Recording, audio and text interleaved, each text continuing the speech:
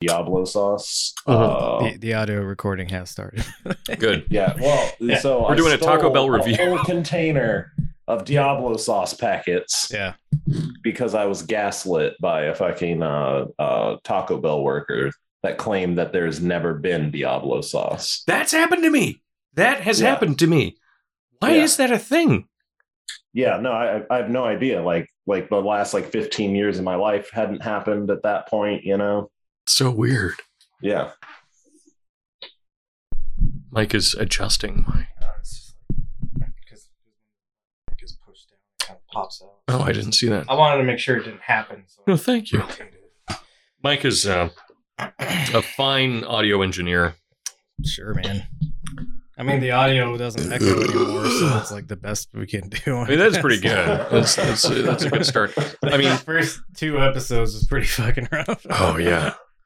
I mean, the least I could do is help you out and actually speak into the microphone correctly, like I am now, instead of this shit that I'm always doing. Well, I mean, this is the first time you've ever interacted with any kind of microphone or recording equipment. I don't know how any of this works. Yeah.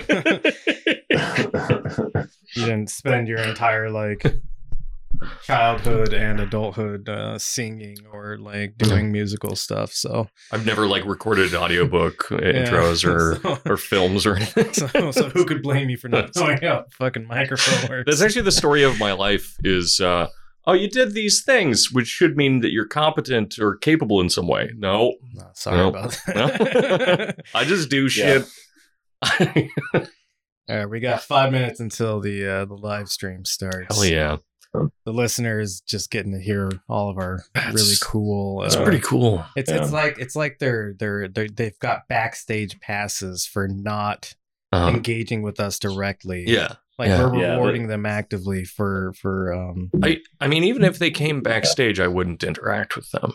I'd be doing the same thing. Well, that would be an abuse of your power. Yeah, right? exactly. Yeah. Exactly. Yeah. No, they get to silently listen to us incriminate ourselves. Exactly. As Taco Bell eaters. if any hotties want to send me messages, I'm not actually allowed to interact with you. So you can send me nudes, but I'm not allowed to respond. Extremely generous. Yeah.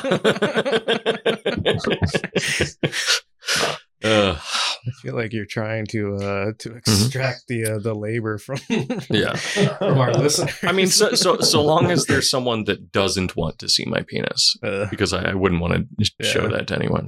Yeah. Well, it's embarrassing. Not a penis. It's sloppy. It's like a. It's just. it's like a penis.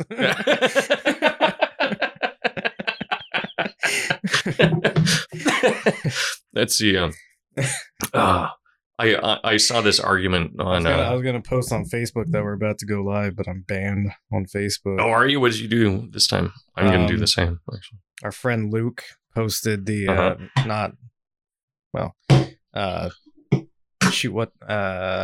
Les Jessive on Instagram. Yeah, the sausage boy. He posted the entire movie Stalker on Facebook. And so I did the explain to lose to me, but it was explain stalker to me or I'll fucking kill you meme.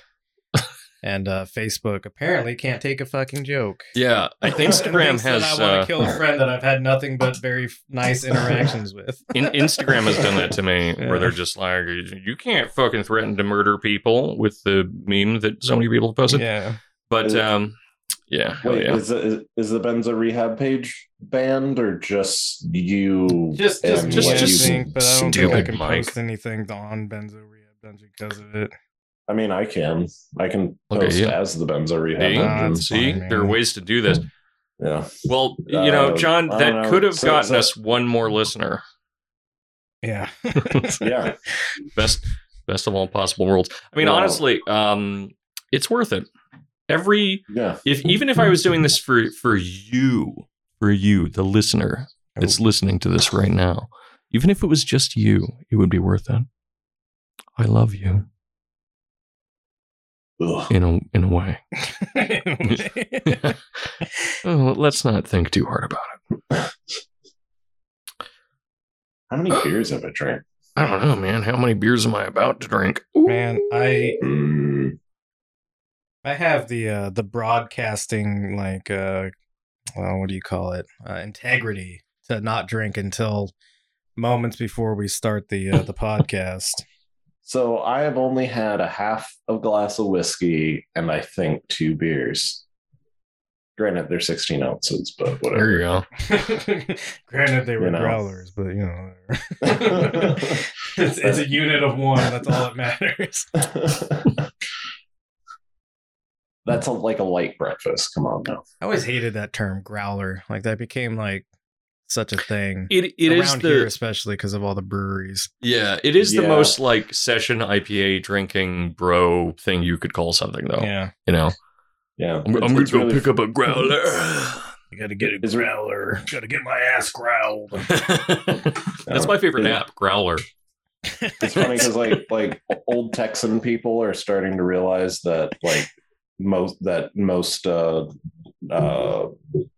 large produced beer is like garbage. So they're getting in on the good local breweries and stuff. But it is really funny watching a millennial or Gen Zer correct them when they're like, I want a jug of that beer, Actually, it's a growler. Real quick before we start the podcast, I would like to say that Growler is it's a gay meetup dating website. Exclusively for bears. Yeah. Well, bears, wolves, and otters are all allowed. Do otters growl? I mean, it's really cute when they do it. We don't have time for this question. We got to start the podcast. That's the title of this one. Do otters growl? All right, hold up, John. I am starting the stream, and you can roll it in 3, 2, 1.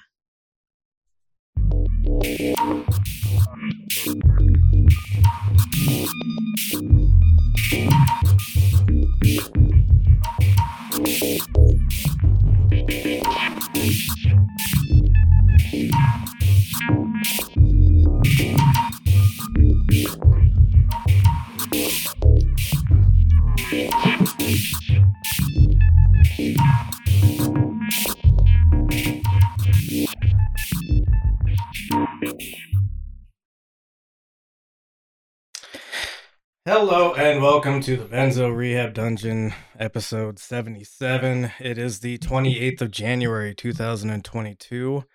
I'm your host, Michael Deebs, joined as always by co-host Danko Suvin from the Instagram handle at DankDeLuz. Inshallah.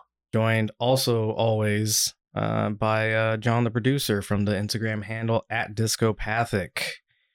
John, how are you doing today, sir? Oh yeah, I'm doing great. My joints are stiffening and my hair is turning white.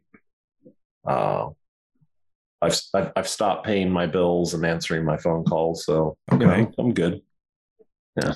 I have to apologize to you for something. Uh-oh. It's a sin of ignorance rather than something that I've done intentionally. He missed your birthday. I actually watched the intro for once as it was playing, and you're not mentioned in it, so I will make an effort to include you in the podcast intro. Really, the only way that Danko and I are included in is at a portion at the bottom left it says hosted by Michael Deebs and co-host Danko Suvin. And I gotta put something in there that's like ruined by John the producer, or I have a confession. Oh, okay. I've passive aggressively noticed every time and not said anything. Really? There you go. Yeah, that's the way to do it. Communication is the bedrock of every relationship. And thank you for finally giving a shit. But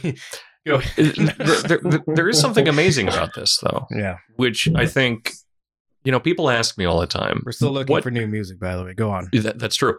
What sets the Benzo Rehab Dungeon apart from other podcasts? Apathy. That's a big part of it. I say, just listen to the first episode for 30 seconds and you tell me. Take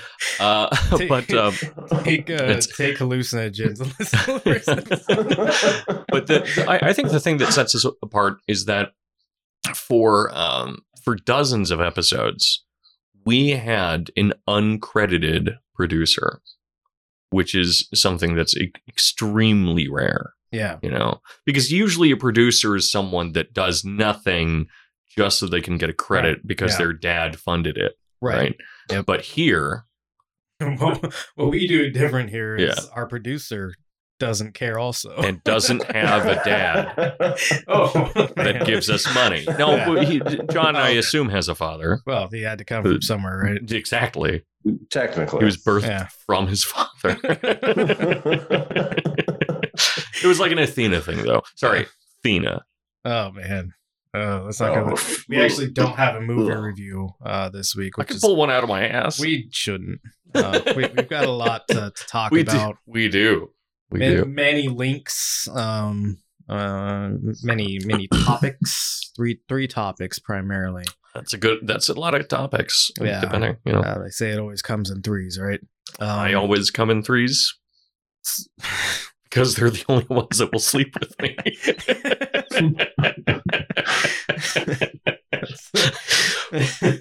I'm too good for twos, okay? And ones usually don't have limbs. Anyway. Cool. Well, shoot, where do I go from there? You're supposed to ask me how I'm doing. It turns out 25% of our viewership are quadriplegics. Yeah, that's true. Nuggets. We call them in the biz. I'm sorry, that's a terrible slur. It's very, and I walked that back immediately, completely apologetically. Danko, how are you doing? That's a pivot. I'm good, man.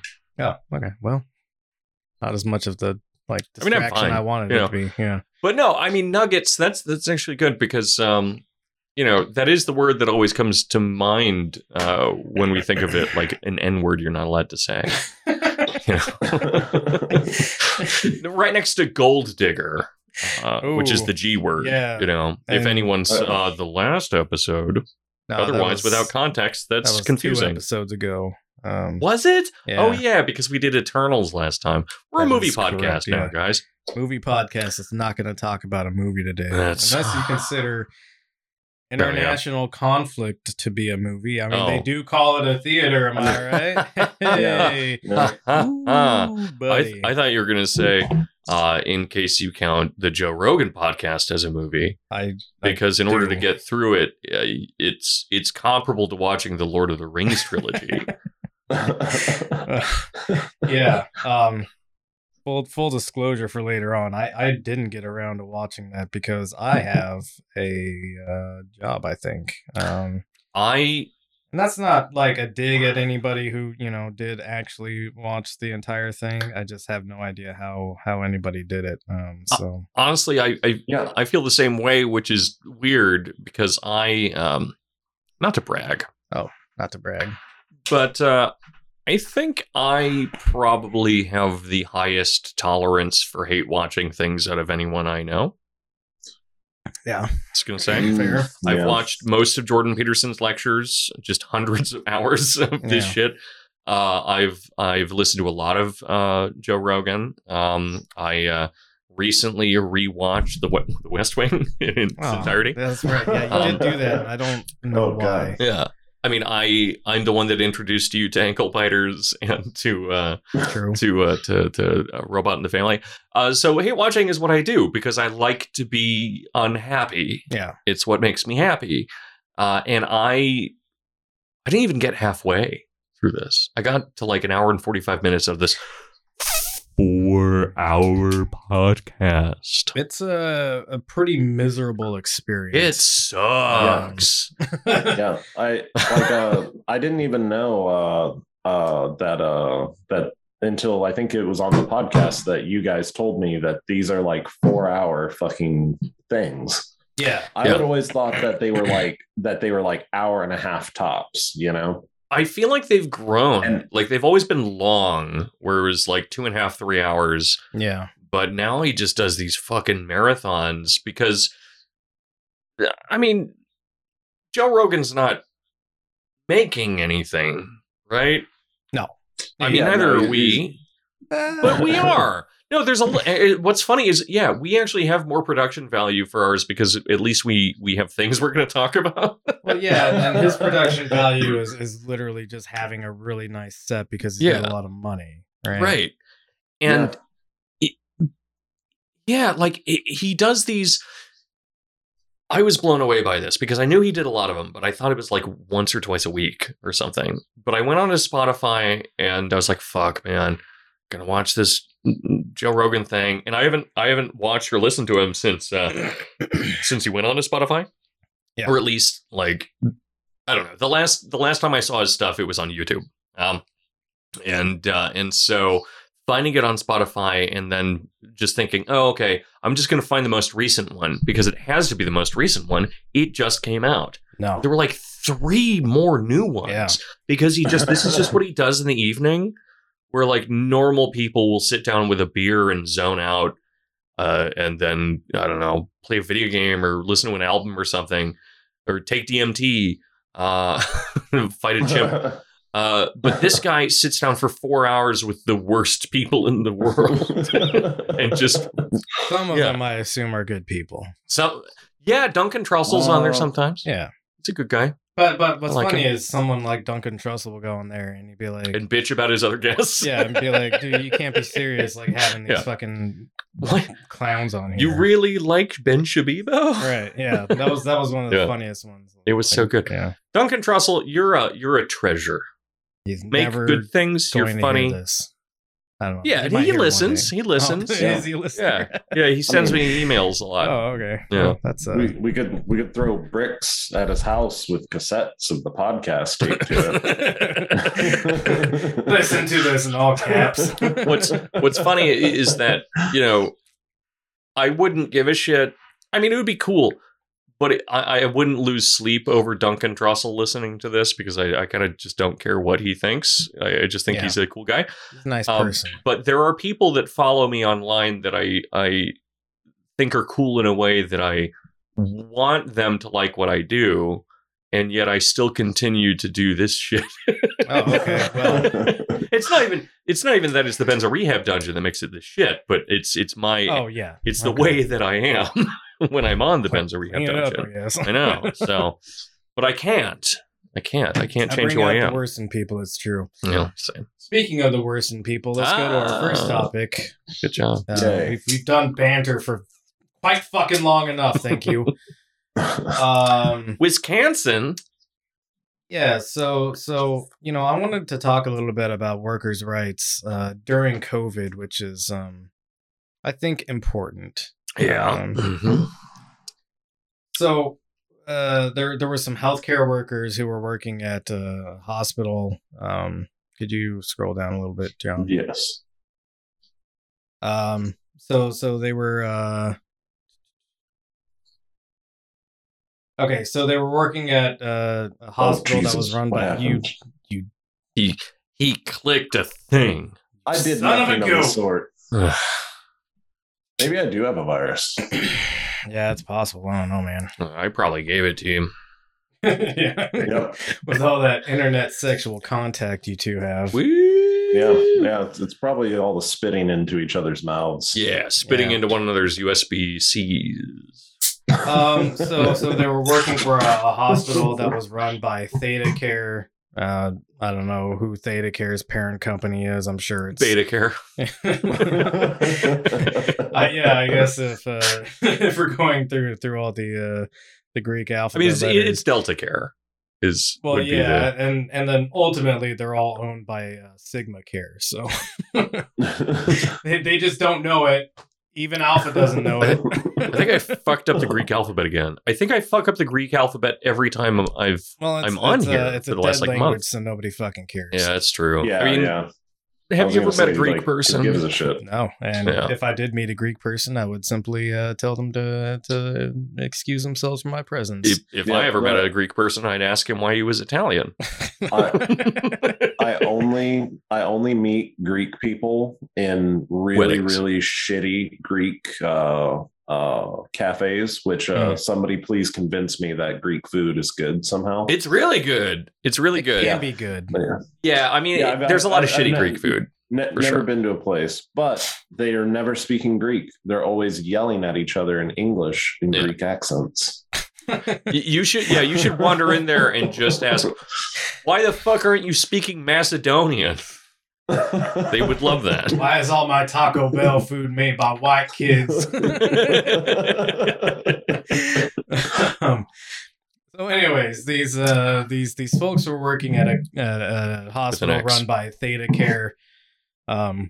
Theta Care didn't pay them very well and probably wasn't treating them very well. On top of that, according to what they're saying, so they decided to go to a different hospital. Essentially, they wanted to start their new jobs at Ascension St. Elizabeth Hospital. They really brought it up a notch. Yeah, which literally ascending. Because they were going to get paid more.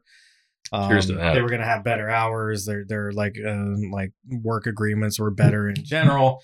And then Theta Care decided to petition the government to say, hey, wait, we're in the middle of a healthcare crisis right now. Oh, fuck you. These people can't possibly leave their jobs. Right. Like the wonderful, magical work that they do at their jobs.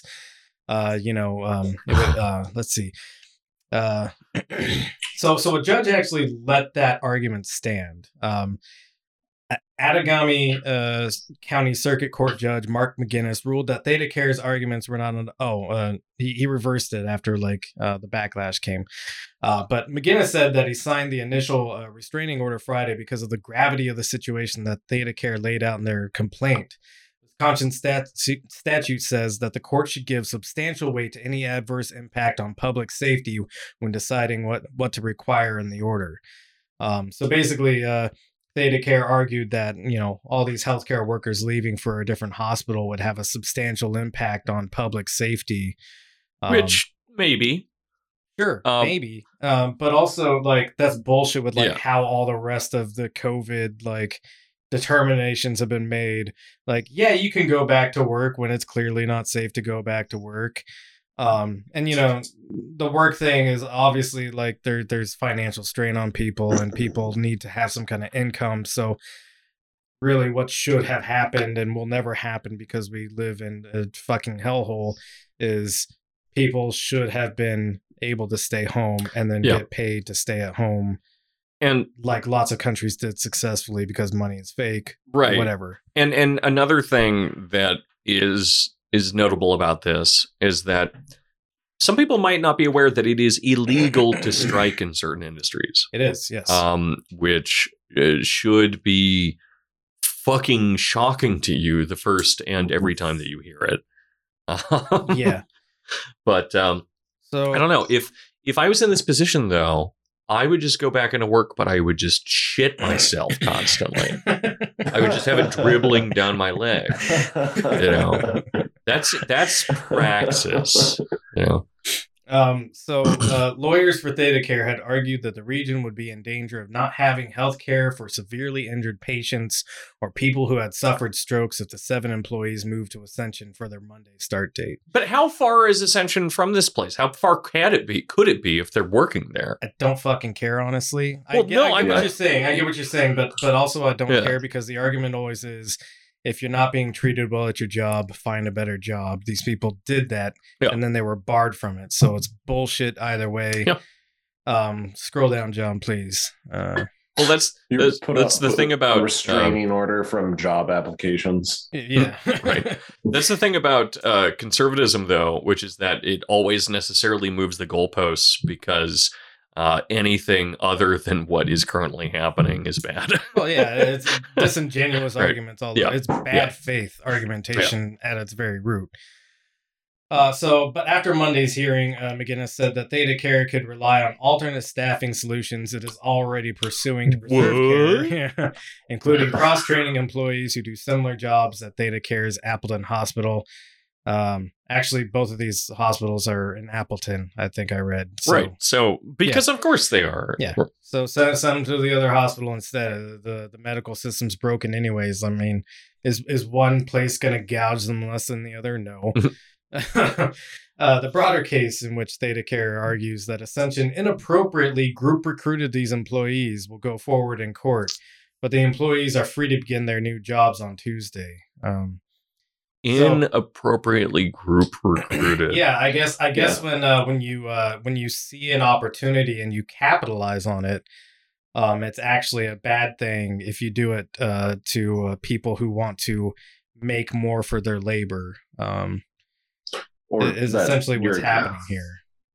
Or that your company was such a hellhole that 7 very important people left all at once. Yeah. Right. So, well, again, but just to modify what you said, people, and again, this is obvious at bottom, but it bears stating, when you are considered as part of a larger group, your role becomes more important. Mm-hmm. So that's how striking works. And so if you say work at a Chili's, we'll be talking a lot about Chili's today because we have a bunch of Jordan Peterson stuff. But you work at a Chili's and you are a host and you feel like, oh my God, my job isn't very important. If I quit, they won't give a shit. Your job becomes really important if you include all of the back of house. Yeah. So, again, striking. So, yeah, continuing this article, employees say that Theta Care's actions were hurtful after years of service. Good. Testimony on Monday from the employees who worked together for years at Theta Care's Nina Hospital, which is such a weird name. Nina. Described a tight-knit team of technicians and nurses who wanted a better work-life balance for themselves and their colleagues. Scroll down.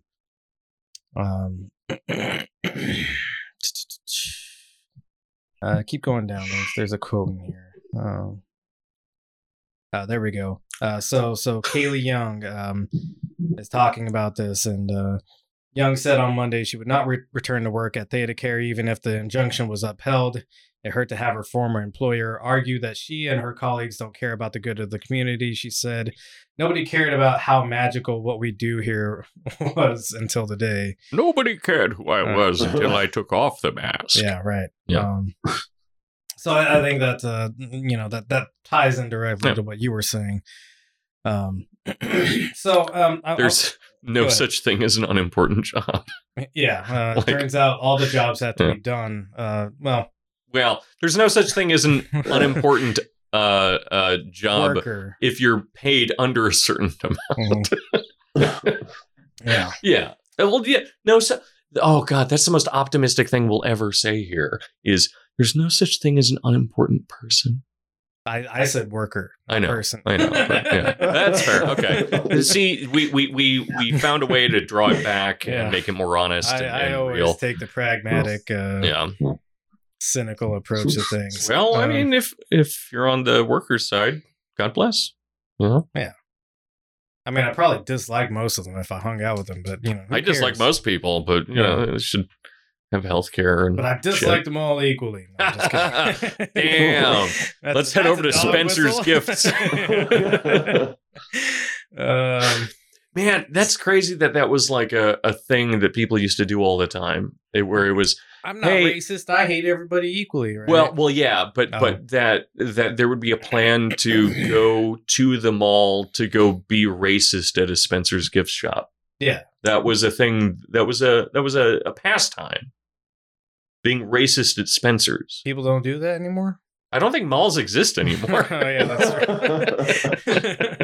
Now it's just Amazon comments with racism in them. Yeah, there you go. Please go to the next link, John. Oh, Jesus. Had to get that last ad in right at the end. It knew. It's listening. So paid COVID leave is over, which isn't good. Because Jenny in stereo accidentally clicked dislike. What? I know, right? We're calling her out now. Oh, it's in a comments. Jesus. It's in a. It's I in the literally chat. tilted the I chat thought so you could see I thought it. you were having a stroke for a second. I was. What do those words mean? I mean, one of these things is possible. Yeah, No, they're probably going to put the channel down. We should be disliked, and honestly, we're a podcast where if people look us up, they get referred to actual rehabilitation centers. So, par for the course. Don't worry about it. I would like to call for a mass disliking of all Benzo Rehab dungeon posts. Please don't do that. Here, I'll join her. There we go. Angry react everything we have on Facebook. Our own producer just disliked our video. That's great. Good. So essential workers are calling for paid COVID leave as cases surge. Obviously, Omicron has put a lot of people. Thank you, Robert, for clicking dislike on purpose. Thanks, bro. Yeah, actually, what I'm disappointed about with Jenny is that she did it on accident and not on purpose. But she made up for it because she's high and eating a bagel, which honestly, what's a better Friday night than that? You know, listening to the Benzo Rehab Dungeon's a better Friday than that. I don't know. She's listening. She's eating a bagel while I am. Jesus it's called Christ, a plug, man. Fuck. Michael. Don't use my slaves. So only 1/3 of low-wage workers get paid sick leave, which wow. Yeah. Doesn't that rule? Very cool. And low-wage workers make up the brunt of the workforce, so that's most workers don't actually get paid sick leave. And this is California, I believe. If we could scroll down a little bit. I do. As he's scrolling, I just need to say one thing, which is California. I work remotely for a company where everyone works remotely, and I speak to a lot of potential workers here who are talking about like, well, what about sick time? And I tell them, the details about it, but then, in the end, the real answer is, bitch, just lie. Yeah. Like, you have as much sick time as you can get away with. Yeah. Just abuse it. Anyway. Yeah, working from home rules. It does rule. It's ruined my life, but it rules. I only work from home sometimes, but when I work from home, I don't work. So yeah. I've gotten a lot better at Dark Souls since I started working remotely. I'll say that. And not everybody has the ability to work from home, which is unfortunate. Right. And it's no, I mean, like you have to work, you have to make a living because we live in a society that makes you do that. You shouldn't actually have to, in a lot of cases, work to survive. Yeah. Or in any case, kind of, but yeah. Yeah, I mean, there's like enough excess labor that we could all probably do a lot less and be okay if we didn't live in we live in a society that like forces us to work long, excruciating hours, sometimes several jobs in order to pay for our actual housing, where we just like come home and cry and sleep at night. But I mean, if we didn't, my apartment's essentially a storage container, right? If we didn't live under capital, right, I'd probably work at a grocery store. No, I enjoy low wage work, honestly. Yeah, I would probably be the guy that like tells you what kind of onions and which cuts of meat or what. Like that would rule. If that's all I had to care about. I've been filling in on my job for a gentleman who was doing a lot of like regular construction sort of work. And I enjoy it a lot more than like the managerial role that I normally work in. Because I feel like I've accomplished something. I would mix paint for free. Yeah. If like all your like worldly needs were taken care of, we would do a lot of things for free. I mean, I literally do a politics podcast for free, mostly. We do that because we're narcissists, though. That's true. Yeah. We have personality disorders. Well, more than one. For me, I just didn't want to be screaming at a screen alone in a room. Yeah. You just wanted us to record it because you were going to do it anyway. Right. But with the story that we're looking at here, something that I'd like to point out, and I've mentioned this before, but of course nobody listens to me because I'm an idiot. Oh, we don't have the reach right now. We're gonna get there one day. Yeah, well, we're gonna change American politics. But this idea of essential workers. Yes. The worst part of it is that it's just a trap for them, where once you laud someone as an essential worker, it means that they're never allowed anything that gives them respite from that job. Yes. Right. That's actually something that I was going to kind of go into here. Whether or not it's on purpose, and in some ways I think it totally is on purpose. Yeah, it's totally on purpose. But even if it's not on purpose, it's just like a function this is how markets and politics work. Just that's you. Oh, wow, you're so amazing being a teacher or a nurse. Do you remember when people think of the children clap at night to celebrate? Oh yeah, for like a week and a half. Yeah. Where they're like, nurses, yay, we clap at night. And I don't know, they still don't have masks or like proper protection for themselves. You remember the last like 100 years of telling mothers that they have the hardest job in the world, and yet we can't do anything like I don't know, wages for housework. or just even like supporting mothers and maybe like not constantly threatening to take their children away if they don't make like a certain amount of money or like have certain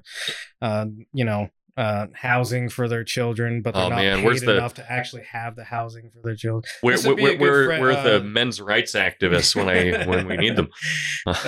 This would be a good talk. One of the religious deconstruction episodes I did was with my friend who went by the name Crab because she didn't want to be identified. Crab? Benzo Rehab Dungeon. Yes. That's an old nickname I gave her back in the day. Hell yeah.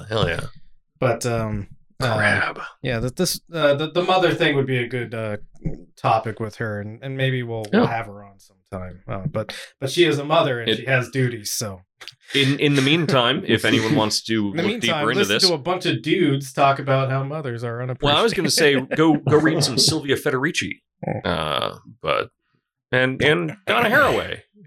Two that name good, I recognize and have read, but the other one I don't. It's the cyborg lady and the witch lady. Okay, well, well, the other way around. Yeah, I was going to say Donna Haraway's the cyborg. Well, she's also the critter lady. Oh, like critters and cyborgs. It's the two C's. She looks like the kind of person that would like critters. Yeah, and cyborgs. Oh hell yeah. Yeah. So she's like a furry cyborg fetishist. No, please don't. Is what I'm say getting. that about her. I have memed that before, but don't say it. Do not say that. So anyways, a coalition of essential worker advocates, and labor unions are calling for the California legislature to provide 2 weeks of COVID-19 supplemental paid sick days to workers. This was a program that was instituted in California last year. And it was funny because this program where it was like, all right, if you get sick with COVID, we're going to pay for 2 weeks of sick leave. It's going to be, subsidized by the government. So like your employer can't like bullshit you on like, oh no, we don't have sick time that we can give you. So it's fully paid for, financed and whatever. Related to that, maybe it's a little off topic, so sorry, but I'm a grown up, so I just did my taxes. Shut the fuck up. My taxes way early. I tried to do my taxes like last week, and it was like, oh, California's not ready for your taxes yet. Yeah, I just did this last night. But I will just say that if you got COVID, this might just be a self-employed thing. I'm not sure, but if you got COVID, the government will reimburse you like $1,000. Oh, I got COVID once. Exactly, because what they ask you to provide as proof for that is nothing. So sick life hack. Yeah. So if you want to get paid $1,000 because you got COVID or because you didn't, and if 40 of you commit fraud in this way, that'll buy you a nice plot of land somewhere. I'm just saying. There you go. There you go. Wait, which government is doing this? Yeah, surprisingly, it was ours. California. Yeah, it was California. Oh, I don't know if it was state or federal. I think it was state. Yeah, but yeah, and honestly, if you didn't get COVID, you're wrong. We all got COVID. Yeah, I think everyone got COVID. Yeah. We all have COVID. Yep. I'm COVID. Gonna die. I've had like 2 fevers in the last year. That's COVID. So I've probably had COVID. It's definitely COVID. Yeah. I mean, they do ask that you have been diagnosed for it. They do say that. John has the long COVID side effect of being a dumbass bit. No, that's true. That's the truth. Anyway, we gotta get through this article, man. Sorry. Yeah, Robert says no chance it was federal. I agree. I feel like it might have been federal. Maybe it was federal. I don't know. We'll follow up. We're not going to follow up on that. Scroll down to the article. You expect me to know my own taxes? We were reading some things and somehow it scrolled up to the top. So the 80 hours of supplemental paid sick leave that was previously offered expired in September 2021. You might have noticed that there's been like a couple of regime changes since September of 2021. And weirdly, this program, which was like federally subsidized as well, has not been reinstated, even though like the COVID infection rate is spiraled out of fucking control. It's impressive. Yeah, and yet the Biden administration, the adults in the room are surprisingly absent. Well, they're at brunch. The adults in the room are getting brunch. We all went back to brunch. Yeah. So if you could go to the next link, just a fun thing that I found when I was doing a research. So the highlighted section, if we could zoom in on that. This is that essential shit again, huh? It is that essential shit. Ah, damn. John, I want you to know that you can press Control and mouse wheel, and that'll just zoom for you. Oh, Jesus. That's a hell of a... That was too much. You gotta lower your mouse wheel sensitivity. Yeah, bro. You've got a lot of notes and bitches and moans today. Yeah. Well, you complained about not having an orientation earlier. I've got all the bitches and moans. You know what I'm could you zoom out? I don't know what I'm saying. So we're not looking at the stuff I don't care about. There we go. This is an appropriate amount of zoom for later on. So this highlighted question, this is the Department of Labor.gov. My employer has remained open because it is essential. I'm not sick, nor is anyone in my household sick. I do not have children or care for someone who cannot care for themselves. However, I'm afraid of getting coronavirus from customers coming to the store, so I quit and filed for unemployment. Can I obtain benefits under the CARES Act? No. That rules. So notice it like leaves out things like maybe I have a comorbidity or, you know. Yeah. But let's be clear. I'm not sick is something that you should essentially that should be an impossible thing for you to say. Yeah. Because tests are really hard to get and you're definitely sick. Right. So no, under the CARES Act, you may be eligible for benefits if you meet one of the circumstances listed in the act, but none include the scenario described. On these facts, you are not eligible for pandemic unemployment assistance because you do not meet any of the qualifying circumstances. Amazing. So the deadly virus that we were all told to take very seriously is not a reason to quit your job where you might be having your health threatened. There are, however, circumstances under the CARES Act in which specific credible health concerns could require an individual to quit his or her job and thereby make the individual eligible for PUA. For example, blah, blah, blah, blah, blah. But the thing that I wanted to go to is that blue section right there. If you believe your employer's response to the possible spread of COVID-19 creates a serious safety hazard, or if you think your employer is not following OSHA standards, you can file a complaint with the Occupational Safety and Health Administration. Which, by the way, I don't think I've ever worked in a place that has followed OSHA. No. It doesn't happen. No it's job. Not a thing. No job site ever follows OSHA standards. I used to threaten to call OSHA all the time. And secondly, go ahead and call OSHA. Yeah. I've done it. Yeah. It goes nowhere. And I worked in a facility where the fire department like responded like, I don't know, 5 times over the course of like 3 months to large scale chemical spills. Right. That were like not just like, oh, we spilled a little like I don't know, antifreeze or something, but we're talking like this will melt your fucking face off if you touch it. But a large scale That's dealing with funny. something like that is such Texas. a pain in the ass, Mike. What was that you said, John? That's funny that I live in Texas, land of the unregulated free. Yeah. And land of the Superfund site, right? Yeah, no, and might be California. The construction contractors are legitimately terrified of OSHA. Yeah. Well, I think OSHA actually does enforce here. Oh, it does. Okay. I was gonna say I think a lot of like when people say like, oh, don't report to OSHA because if you do, they're gonna shut down the job, and then like, what are you gonna do for money, huh? I've never seen OSHA shut down a work site, and I've worked in places where OSHA should have shut down a work site. Yeah. So go ahead and go to the next link.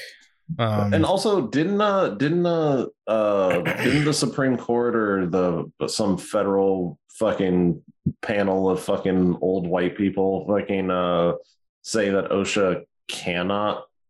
Yeah, OSHA has been defanged in a lot of really critical ways. All of the good... Yeah, when it comes to COVID. Yeah, right? Yeah. It's like the EPA. It's like the Superfund system. Yeah. Which has no funding. Yeah.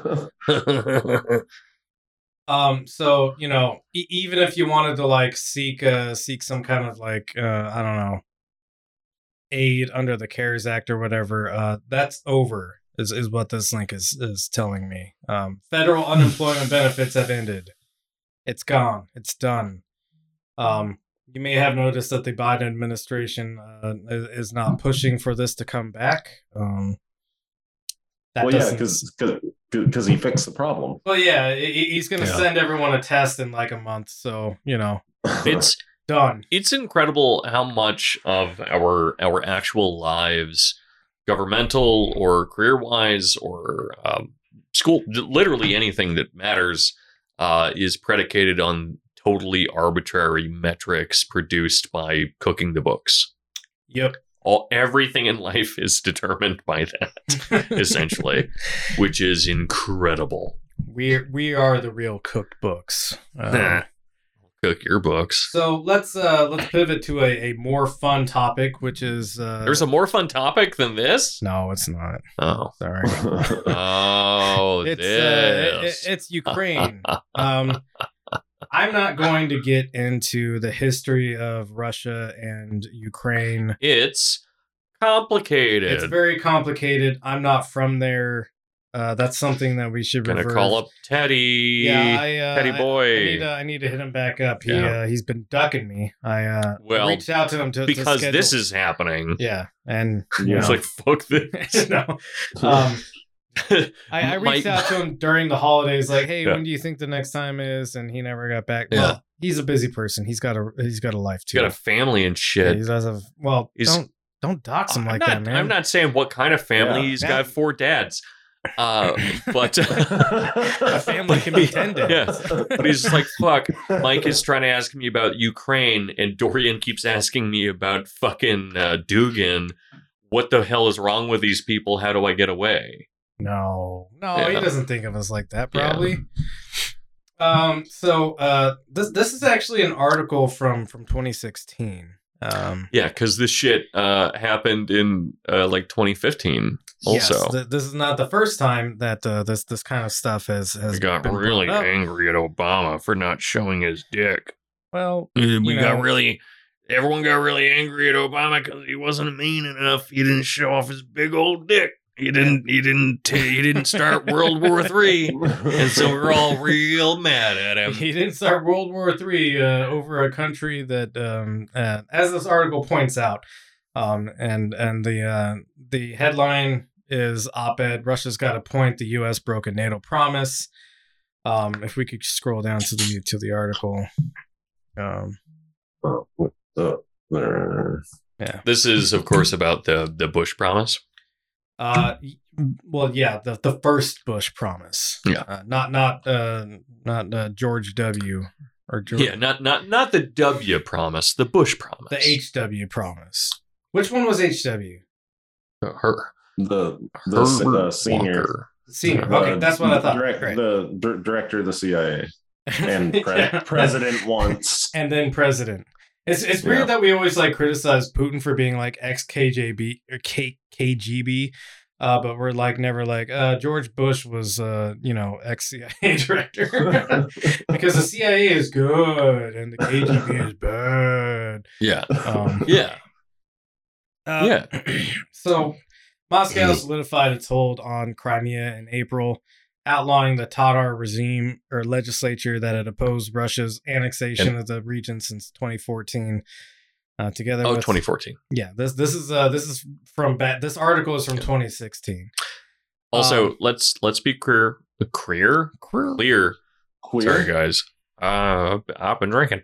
But while you close that, I'll say this. But Crimea is a place that a lot of people know where it is now. But you didn't know where it was in 2014. Nope. The only reason people know where Crimea or Ukraine are is because of this, unless you're some kind of fucking nerd. Yeah. Some kind of nerd like Teddy that just knows Russian history and stuff. Yeah. Have you ever met a cartography major? Ugh. No.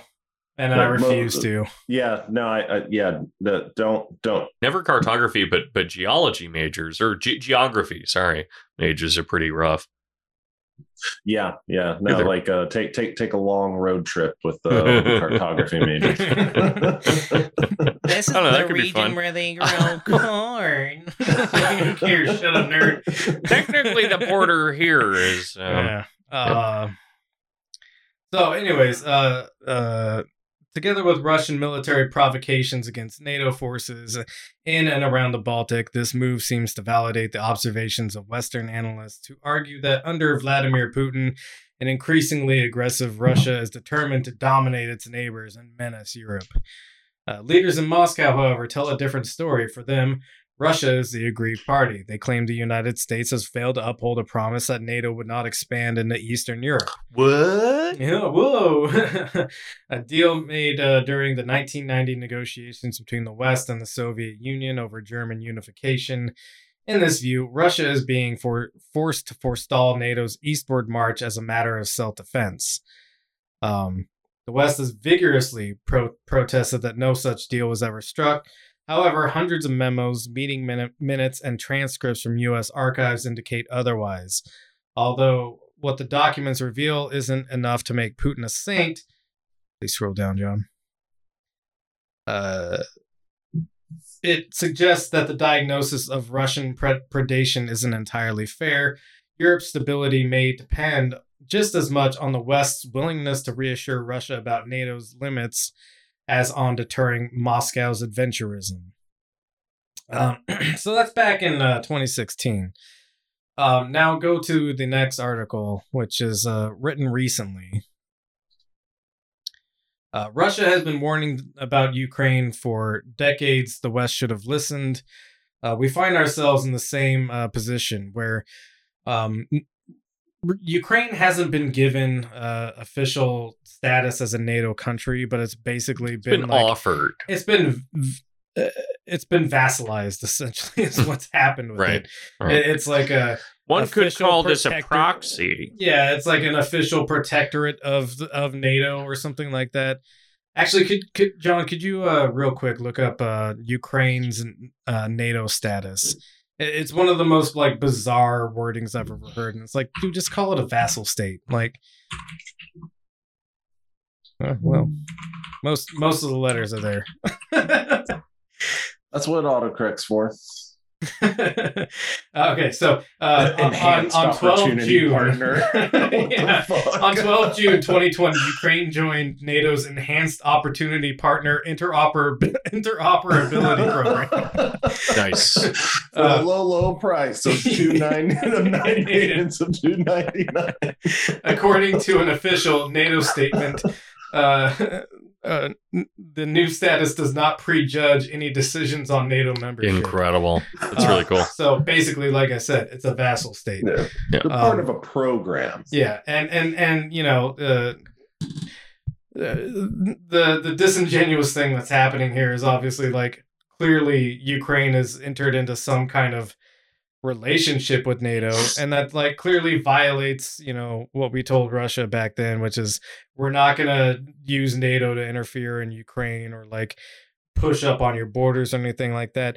Russia has a legitimate concern about NATO. NATO is essentially, I mean, it's developed to put pressure on them. Yeah, it's specifically designed to put pressure on them. Yeah. And so we are literally putting pressure on Russia by trying to engage Ukraine with NATO. Go ahead and go to the next link after the that one. Go ahead and roll this shit. I think you may need to unmute yourself actually in Discord. Wait, never mind. We never have before. Yeah, right? never mind. Just fucking play it, and if it doesn't make sound, I'll tell you. Yeah. Fidelity dedicated advisors are here to help you create my favorite advertisement. No, I watched all these ads before the show. Oh yeah, they refresh because they're ready for it. Money never stops moving, my friend. Yeah. Bastards. Oh, and then they so we missed their population, despite more than 100,000 Russian troops deployed near the nation's northern and eastern borders, and despite new announcements of Russian training exercises, the U.S. and Western. So what we missed in the beginning there is she says something to the effect of Ukraine's leadership is saying, "Stop trying to make this a fucking thing," and then she pivots immediately into, despite all the Russian troops on the border and despite the training that's going on there. So basically she goes from Ukraine's leadership is saying this isn't a thing, stop fucking making it a thing, to the fear. So go on. Countries consider. Do you think that she gets her dentures from the same guy that makes Joe Biden's dentures? Yeah. Nancy Pelosi's dentures, please. Yeah. The worst dentures. All of the above. There's only one denture manufacturer on the East Coast. Yeah. Oh, Austin. Never mind. Could be different. Wait. Oh. Austin PBS. An invasion is possibly imminent, and that fear is being felt on Ukraine's front lines. Nick Schifrin begins our coverage. On the front lines of an 8-year-old war, the defenses are centuries-old trenches. And the target practice, the man who has this sight in his targets. In eastern Ukraine, Ukrainian soldiers skirmish daily with Russian-backed separatists. Since the spring of 2014, 14,000 soldiers and civilians have died. That's a nice-ass coffin. Leaves troops already fighting a generational conflict in... By the way, citations heavily needed on these figures that they're pulling out. Which I'm not saying that there's no conflict there, but like 14,000 people is a lot, and the like video, photographic evidence, etc., really isn't there to kind of support any of that. Yeah, we just think the 6 million number is a little high. You know, that's not what I'm saying at all. Ukraine is not Jews in Germany. That one's going to get me in trouble. But John, did you have something to say? Sorry. Oh yeah, no, I was just going to say that it's nice to see that other countries have soldiers that are as fat as ours. Oh yeah, well, it's important. Chunky boys are needed on the front lines to keep our bodies warm. You know. Yeah, they are warm. Yeah. Built for it. That man, all that gear he has on is just a luxury. Yeah, he could survive without it all. You guys ever seen a bear? Yeah. We're talking about the burly gay man, right? Well, okay. Yeah, one way or another. Please continue and stop fat shaming Ukrainian soldiers who are fighting for their country's independence right now, John. Jesus. Yeah, you're right. You fucking monster. Yeah, I'm NATO soldiers. We can fat shame. I'm the monster. Yeah, you can fat shame all the NATO soldiers you want, but not Ukrainian soldiers. Go ahead. Fear of a new invasion. Russia is not interested in talks. They have their own plans and tasks to execute. They won't stop. There's no negotiating with them. You guys stole all the fat from I take it back. I really want to be part of the Ukraine military now. If I can look like some like weird fucking like necromancer fucking ghoul with an AK-47. That guy does look like he was born and raised in a shack in the woods. No, like I started to say, you know, that fat guy simply stole the flesh off of the necromancer's body. You know? A lot of strange magic going on. Yeah. The foreign land, or is the big guy the guy. Necromancer's flesh golem? Yeah, well, all of the above. There's no way to know. Possibly, I don't know. You can steal from your employer, you know. Yeah, tell your witch friends to teach us about Ukrainian magic. It shall be done. Yeah, I'll get There's no sign of Russia stopping its buildup. Today, the Russian Defense Ministry released new video of soldiers training to fight near the Ukraine border and deploying precision-guided medium-range Iskander missiles that can successfully target Ukrainian airfields and bases. I always love like seeing these. How would you categorize these nations? But their military's training. So you know the voiceover at that moment where they're doing the little flag wavy stuff is like precision military. And they're all equipment. going at different rates and shit. Yeah, like amazing. Yeah. Like if this was truly precision military equipment, they wouldn't need the flag guys. Sorry. Also true. Yeah. Do they not even? They don't even have radios. Yeah, exactly. Just the windows don't roll down. Yeah. Not the precision military equipment we were led to believe. They're precision training, and then suddenly, like a mob of kindergartners pour out of a classroom. Just like a synchronized swimming group. Yeah. Precision training. I mean, that's pretty precise. That can be precise. Please continue this state propaganda. The U.S. is sending its own military messages. For the second day in a row, American ammunition arrived in Kyiv, and the U.S. made sure to highlight it by organizing a press conference with the U.S.'s top diplomat in Kyiv, Kristina Kvien. Let me underscore that Russian soldiers... Not intimidating. No matter how many bullets she's standing on, not an intimidating And is it pronounced Kyiv? I've always heard Kiev. Yeah, same. But I'm an idiot also. Her name is Kvien, which is like they fucked up all the fucking letters. That's not how you spell Kiev at all. We have the worst rules for spelling non English words. Yeah, the immigration office really failed a lot of families. Well, I've got a linguist friend. And he was telling me that the way that like these like fucked up way, it's not the other language's fault that we can't spell their fucking words. We do it to ourselves. There's rules about this. Yeah. Yeah. You just had some like shitty bureaucrat sitting in the immigration office going, "What's your name again?" Yeah, I'll just sound it out. That's fine. But you know, it's funny seeing the Biden administration send like a bunch of 50 cal rounds out there when they were complaining about Obama just sending blankets. You know, and of course we're going to have a bunch of right wingers who are, and you know, now they're going to be right about how we shouldn't be sending all these weapons over into Ukraine. But you know, just 5-6 years ago, they were complaining about, oh my God, Obama only sent them blankies. How are they going to start the war without us?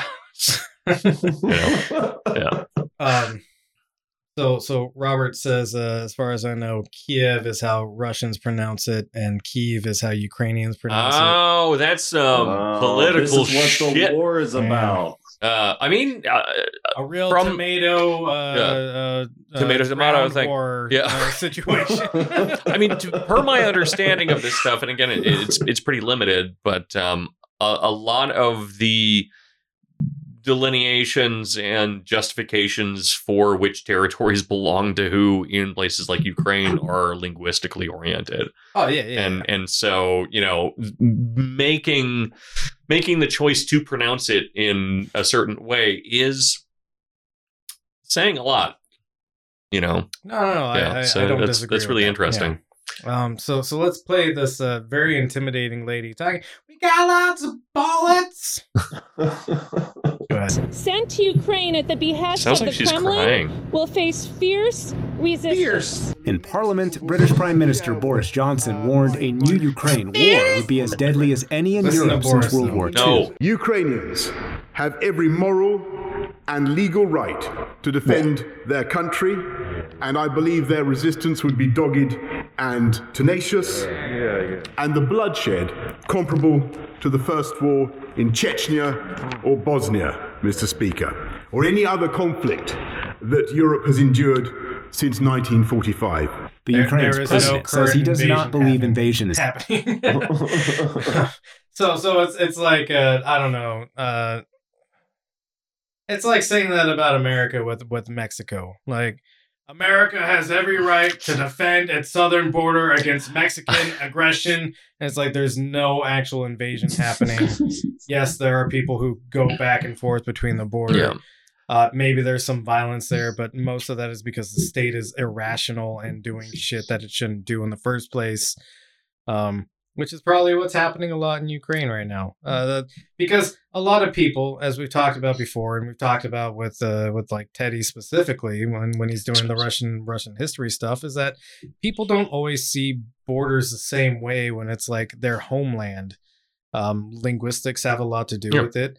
A lot of people live in border territories that shift back and forth interminably. That's why like the designation of Afghanistan as a country is like completely false, because Pakistan and Afghanistan have so much interconnected like family and generational like history. I mean, they don't see it the same way. They cross back and forth, and the U.S. government reads it as like, oh, they're moving terrorists back and forth across the border. But really, it's just like these are people who live here and have lived here for generations, and they feel like it's their land. And then like, who is this governmental force to tell me where I'm supposed to be or not supposed to be, or who I'm supposed to swear allegiance to or not swear allegiance to? Yeah. Where did we find Osama? We found him in not Afghanistan. I don't think we ever found him. There you go. Where did we pretend to murder? Yeah. I mean, like it is kind of weird though that they just like dumped him in the ocean. What we should have done is a good old fashioned parade. Let's ignore my point entirely and continue with the video. We found him in Pakistan, and he was welcomed in Pakistan by the locals because he is from that region, sort of, kind of. Lots of his fighters were because states don't exist. Well, like, what was Osama bin Laden a Wahhabist? No, right? He's not. Like, the Taliban aren't Wahhabists, right? I don't think so. That's not a question I'm prepared to answer.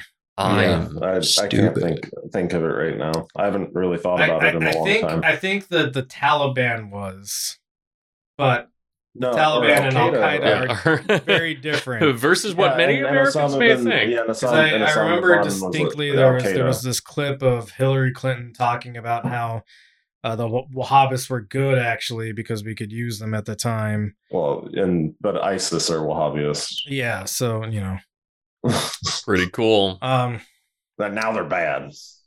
Please continue playing this. This is Ukraine's leadership saying, stop fucking making this into a thing. Go ahead. Is imminent, and he released a video today urging the country to remain calm. Protect your body from viruses, your brain from lies, your heart from panic. Ukrainian and Western officials diverge over the threat and how best to deter Russia from launching war, especially over the timing of sanctions. Go ahead and in pause. Washington today for the first time. Fucking state propaganda bullshit, but they really cut his words short. And if you could go to the next link, I mean, there is a lot of argument about this guy being a puppet as well. I mean, which probably name one world leader that isn't a puppet in some way, right? Or can't be reasonably argued to be. For sure. Yeah. But this point that he makes is good, and so this is President Zelensky plays down Russian threat. What's new? Isn't this the reality for 8 years? Didn't the invasion start in 2014? Did the threat of a large-scale war only appear now? Right. These risks existed. They haven't become bigger. The excitement around them has grown. There you go. Yeah. So, them clipping it to just be conscious of COVID. Don't be worried. Don't freak out about this stuff. Don't listen to lies. They didn't really touch on his main point, which is this.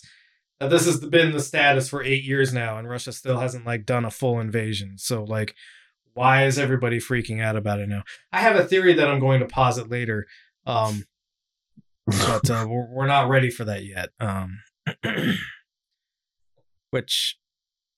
Actually, the last link that I have should actually be moved up, but we'll get to that later. Don't worry about it right now, John. Don't worry, John. Stop worrying. Go to the next link. There's a lot of weird forces at play, and I'm sorry for the Nazi imagery that you're now seeing on your screen. Neo-Nazi imagery, Michael. Sorry, you're right. We're a new Nazi force. We let the ladies ladies fight Nazi too. Flag. Greenwashed Nazis. Whitewashed Nazis. Oh, sorry. This is an article from Jacobin, which is the CIA may be breeding Nazi terror in Ukraine.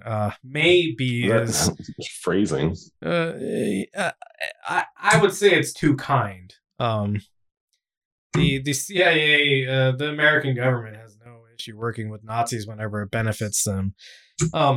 But basically, the article alleges that the CIA has been secretly training anti-Russian groups in Ukraine since 2015. Everything we know points to the likelihood that includes neo-Nazis aspiring for far-right terrorists across the world. The U.S. government has a well-documented history of backing extremist groups as a part of a panoply of foreign policy misadventures, which inevitably end up blowing up in the American public's face. The 1960s, the CIA worked with Cuban anti-Fidel Castro radicals who turned Miami into a hub of terrorist violence. The 1980s, the agency supported and encouraged Islamic radicals converging in Afghanistan. This episode is actually dedicated to the brave fighters of the Mujahideen. Who would go on to orchestrate the September 11th attacks. And in the 2010s, Washington backed Syria's not so moderate rebels who ended up cutting a swath of atrocities through civilians and the Kurdish forces that were meant to be U.S. allies. So based on a new report, it looks like we may soon be able to add another to that list of fatally unlearned lessons: Ukrainian neo-Nazis. Mm-hmm. Love it. So this article. Go ahead. I was going to say, do we really believe this is the first time the CIA has trained neo-Nazis?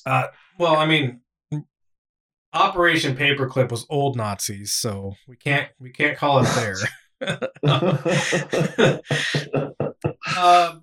But this article is worth reading, and I think people should look it up and take a look at it. But basically, it's about the Azov Battalion, which is an officially recognized National Guard unit of Ukraine, and they do things like they posing with Nazi flags and NATO flags in the same photo. So they had some military success, but also they want to preserve the white race as one of their mission statements. And then they were incorporated as an official part of Ukrainians' National Defense Force. Well, you may not realize this, because you're not a word genius like I am. Yeah. But if you rearrange the letters in NATO, it spells Nazi. That's not true, but but I appreciate what you tried to do there. If you rearrange all the lines of the letters of NATO, you might be able to make it into Nazi. But I mean, it's it must have been really fascinating being at Ruby Ridge, you know, and like shooting neo-Nazis when you yourself had like a swastika Betek tattoo. Yeah. You know, it must have been crazy. Very, very confusing times for Nazis since the fall of Germany. Yeah. Very confusing time for Nazis since the Nazis. So, next link. Let's go to the next link. I was almost going to say let's go to the last link, which should be around in here somewhere. But let's go to the next link.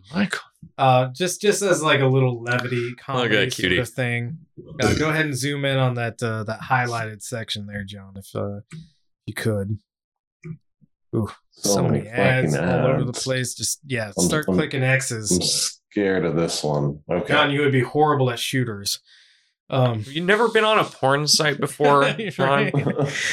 You've never had to like panic, click exit because your mom's in the other room and you're trying to look at titties. I'll tell you what. Yeah, but I got out of the habit of that when I started living on my own and I started jerking off to the pop-ups. Oh, hey, more titties, all right. This game will make me come in 45 seconds.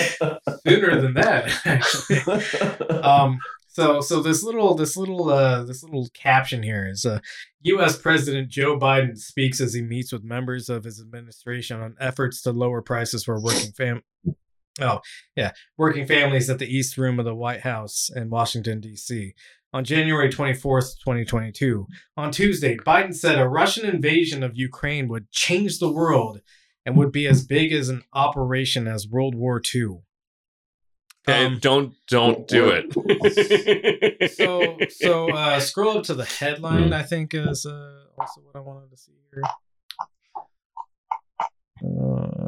Okay, yeah. Biden says Russian invasion of Ukraine could be largest invasion since World War II. There are currently 100,000 troops stationed near-ish the border of Ukraine. Please click the next link. This is going to be about Korea? No, it's going to be about the war that we just got out of. So this is an older article. U.S. forces invaded the country.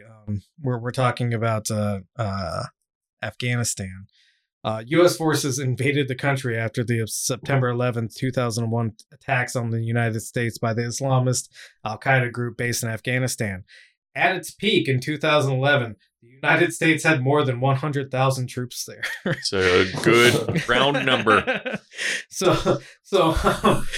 When Biden was a senator during the beginning of the invasion and vice president during like one of the peaks of the war. So not in any kind of position where you'd have to know about it. Right. So not in any position where he maybe would have to like know how many troops we had over there at any given point. So it's incredibly disingenuous how, Russia hasn't invaded first off. And then we're hearing from Biden. He's just saying it could be bigger. Yeah. And it could. It could be the largest invasion since World War II when we actually invaded a country the largest since World War II. At the same number, for 20 fucking years. Fucking garbage, fucking bullshit. Hate this president. I will say it. Fuck Joe Biden. Let's go, Brandon. You gotta keep it subtle, man. So I've got a theory. You don't want to do any of that shit. I got a theory. You got a theory? I got a theory, and this is gonna come out of left field. Dear Christ. Okay. Last link that I gave you. The last link. I forgot to tell you that it belonged at the end of all the Ukraine stuff. That's my bad. But the little thumbnail says US in it, I think, or OS or something like that. I don't know. Yeah, there you go. So this is it was DS. Who cares? Daily Sabah.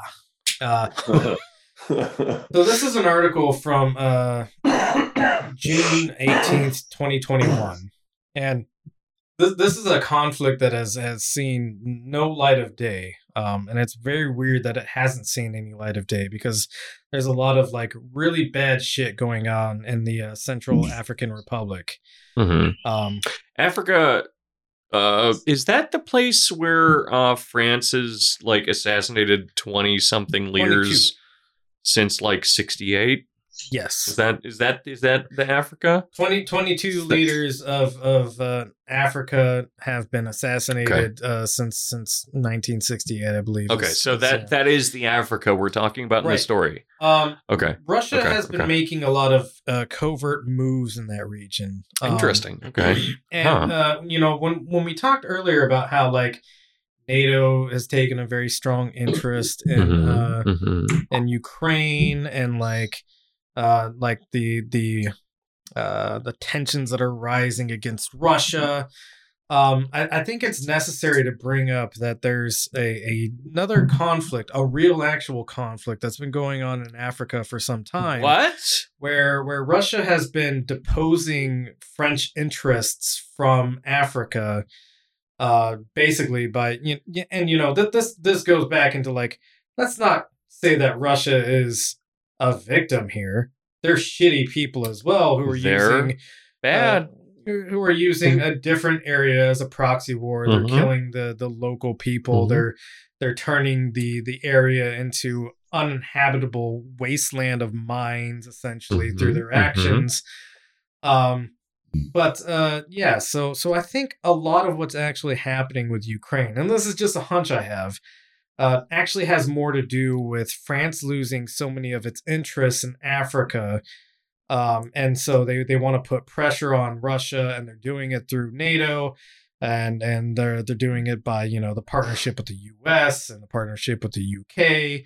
I think that's an influence. Yeah. Well, yeah. No, I don't think it's the entire driver. I think it's notable that this is happening. Definitely notable. And I think that this is playing a very large role and let's in the global political situation. Absolutely. And I would also note that China is also deeply engaged in Africa in somewhat less violent terms, in the sense that they're doing this really disgusting thing where they are influencing African governments by funding things like highways. Right.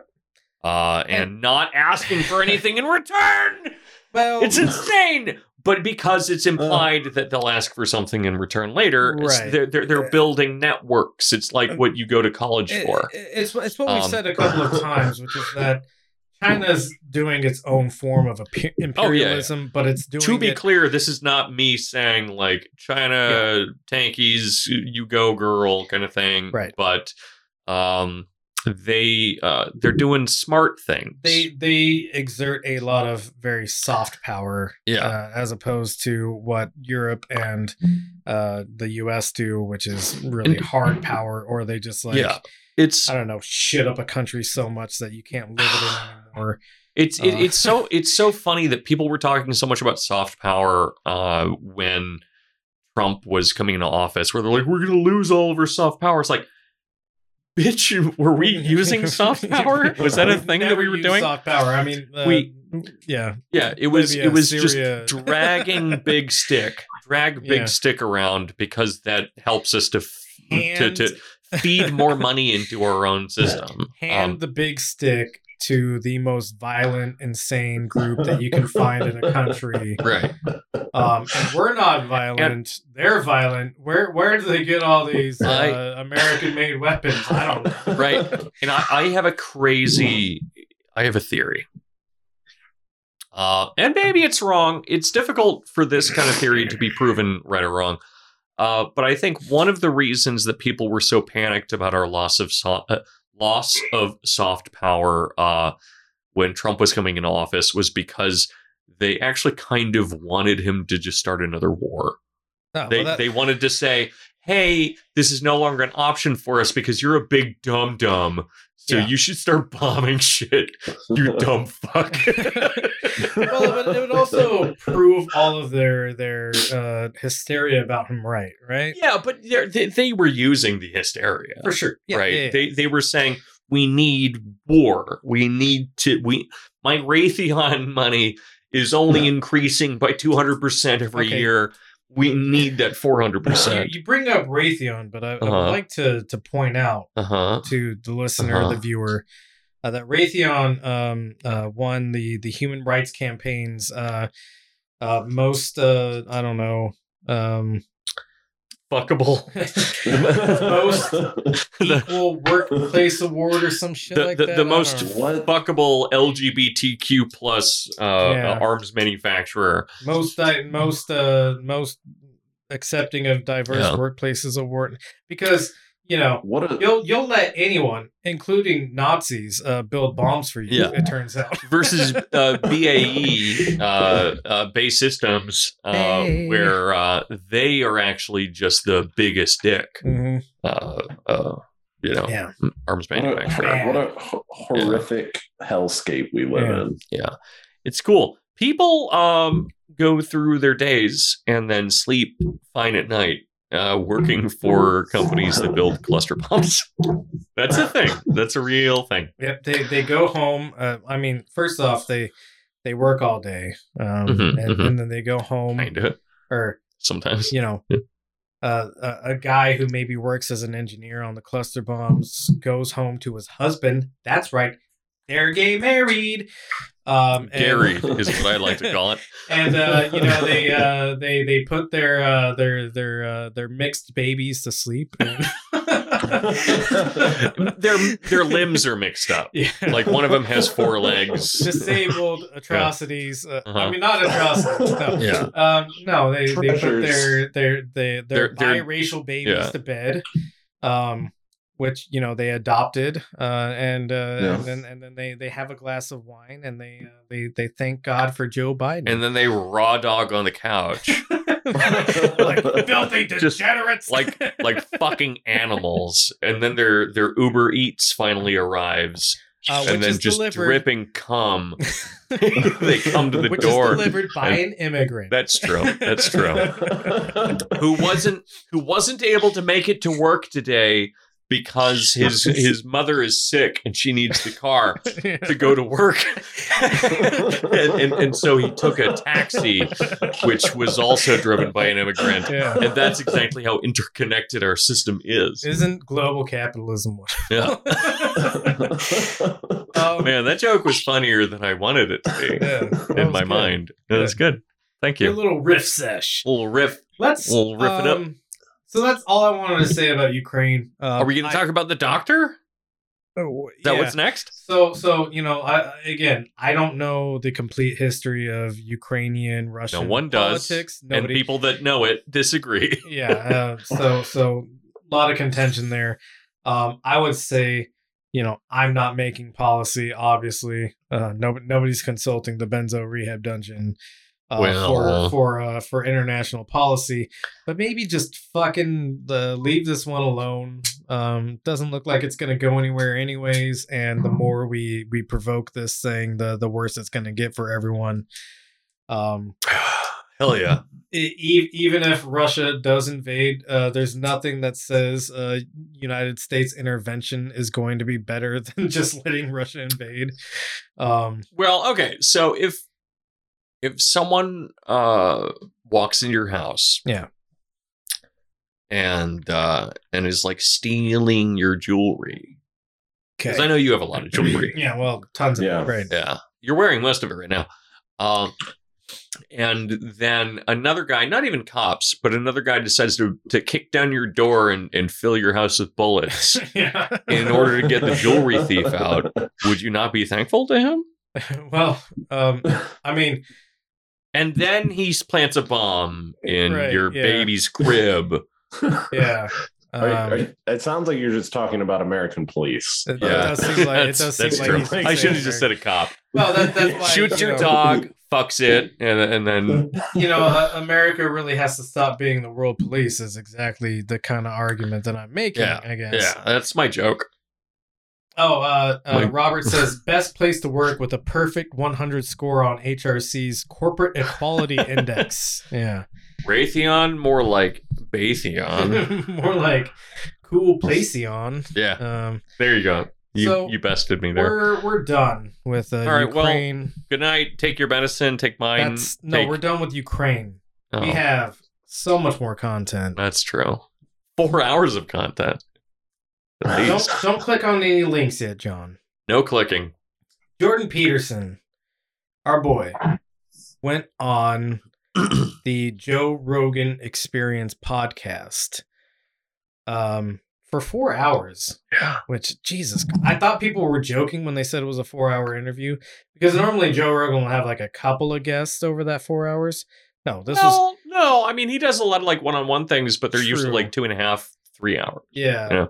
This is incredibly long. Just in general, like I won't even watch a 3-hour movie, let alone like 4 hours of Joe Rogan just fucking being a dumbass. I was expressing this stuff when we first started the podcast, before we went to live stream it. Yeah, and I hate watch so much shit. Mm-hmm. I am an expert in hate watching, but I could not get through this whole thing. And I've seen so many interviews between the two of these fucking weirdos. It was very difficult. An excruciating experience from everything I've seen. The first thing we have to address is our boy's dress. John, if you could please click the Instagram link. He's got the drip. But it doesn't go all the way down his leg. Yeah. just scroll down to or like zoom out. Yeah. What the fuck is this? So for the listener, what we're looking at right now is a man, a homeless man, I believe, standing next to an Oompa Loompa with strong pectoral muscles. So prominent nips. Yeah. So the homeless man is standing there, and he's wearing a tuxedo jacket, which is it's a confusing number of non-Euclidean variables, right? So it is too short. First off, both in the arms sleeves, and on the body, because they're supposed to be a bit longer, right? But its shoulders are also too wide somehow, because he has extraordinarily slim shoulders. Right. And the shirt of that, is too big. The shirt is too big, and it is billowing out around his belly, but it is tucked in very tight into his pants. Yes, it is. Which he's not wearing a belt, by the way. Yeah, he's not wearing a belt. That's a very important thing. Me extremely. But here's the thing, is that you're allowed to not wear a belt if you're wearing suspenders, which he's also not wearing, which was shocking to me, because frankly, how is Jordan Peterson not wearing suspenders? If you're going to wear the bow tie, you might as well wear suspenders, right? You might as well go all the way. And I am someone that wears suspenders sometimes. I like suspenders. I'm wearing a belt right now. Well, I don't know. It depends on your look, Sometimes suspenders work. Usually not. But, there's a time and place for it. I'll give you the benefit of the doubt until I see otherwise, but go ahead. It's just me dressing up as a skinhead. But his bow tie, he does have a bow tie. I can't tell if it's a clip-on or not, but it is really uneven. Disheveled. Yeah. So I'm guessing that it is actually tied. He is someone that would sit down for a long time to learn how to tie a bow tie. As a man, you must know how to tie a bow tie.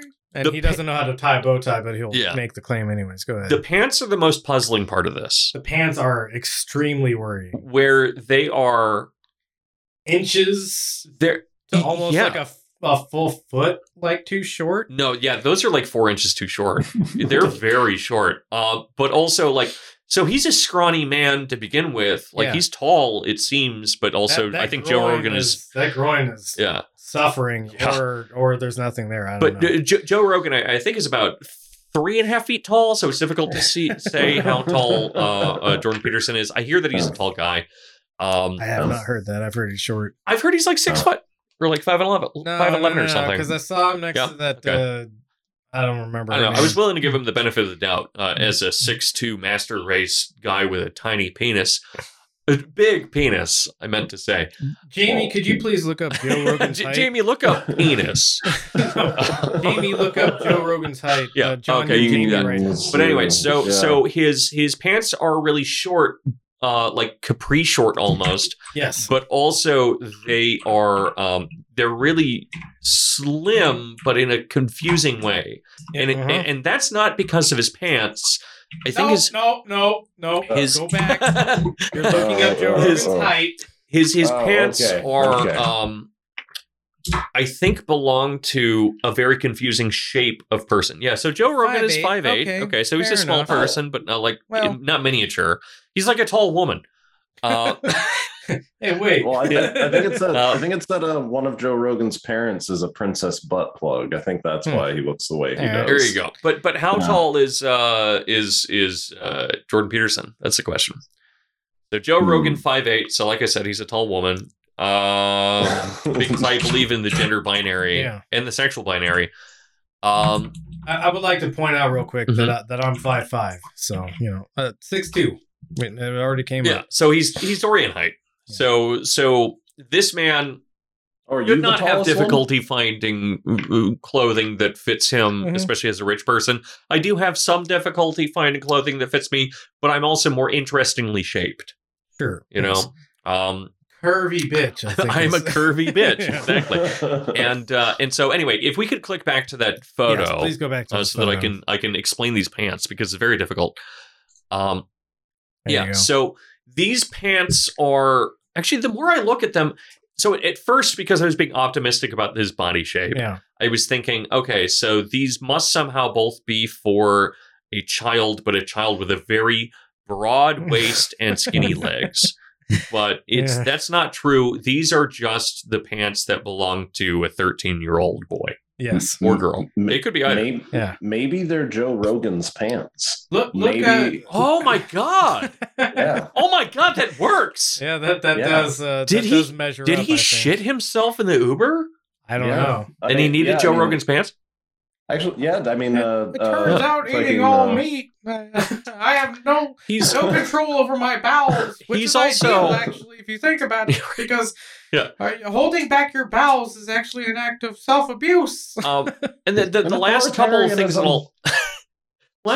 I'll say, there's a few things. Number one, it is black and white, so I can't really tell, but his socks seem to be fine, though a little old. They seem a little like uneven and disheveled. But they're socks, whatever. Who gives a shit? But he is pulling up his pants, it looks like, to expose them.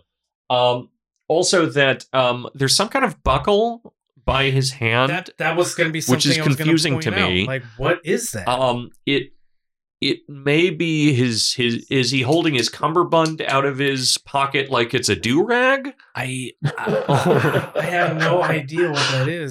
It's an inexplicable it's very confusing object. And those shoes are I'm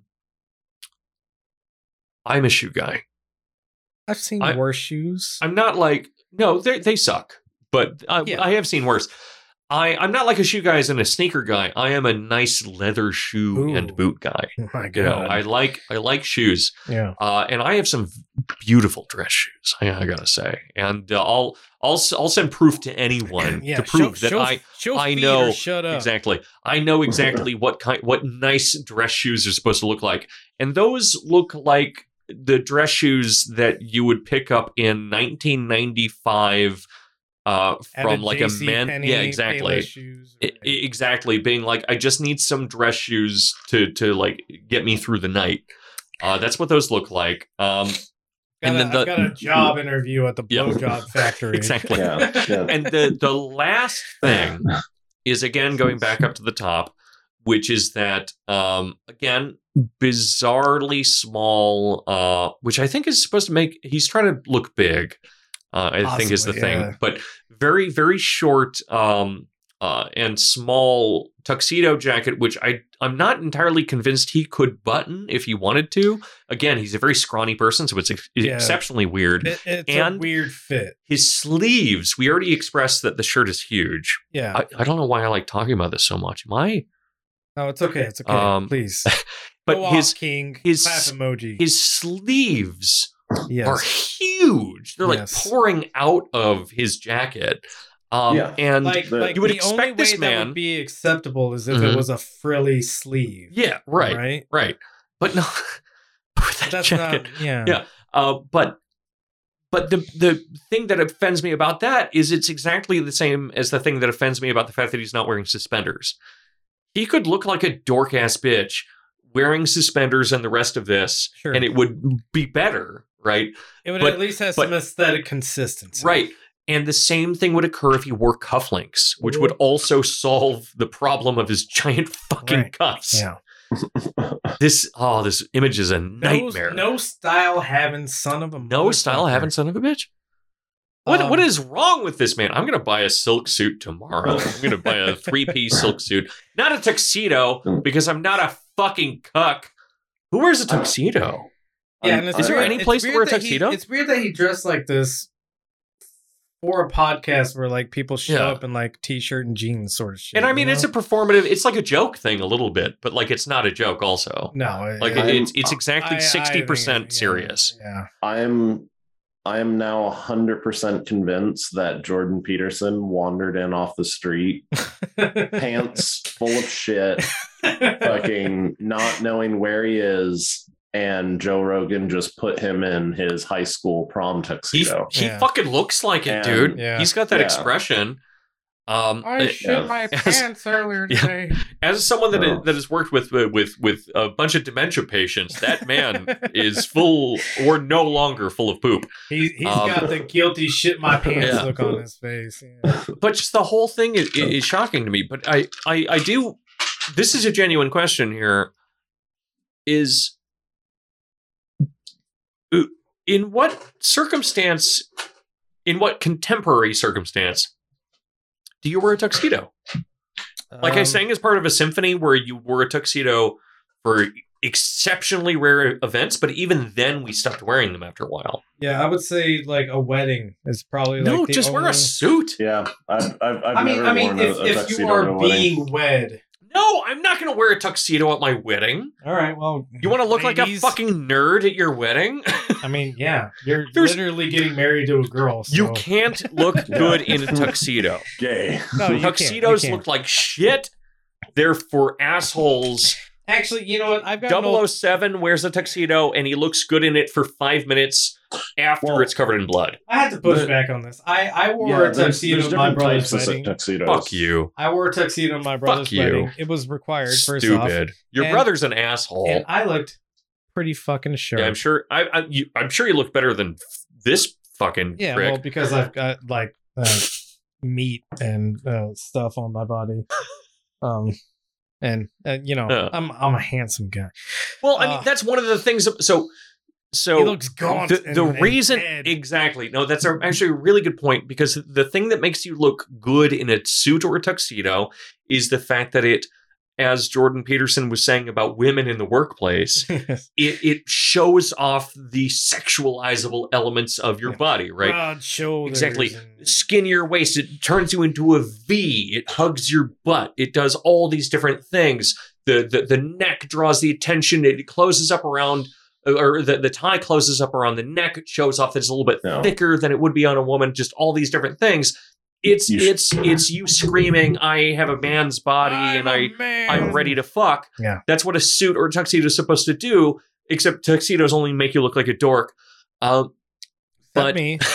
I look good in tuxedos. But you need to give it a little bit of help by having a body to show off in the first fucking place. Not being an emaciated Benzo addict. But here's my last thing about this, which is that skinny ass dudes can look great in tuxes and suits and shit.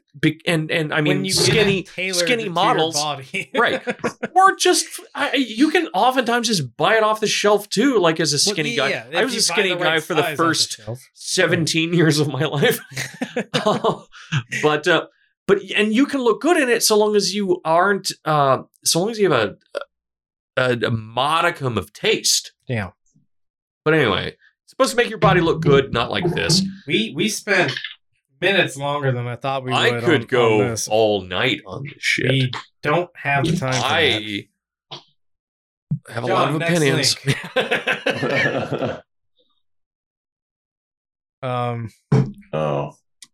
Maybe there we go. Oh man. All right.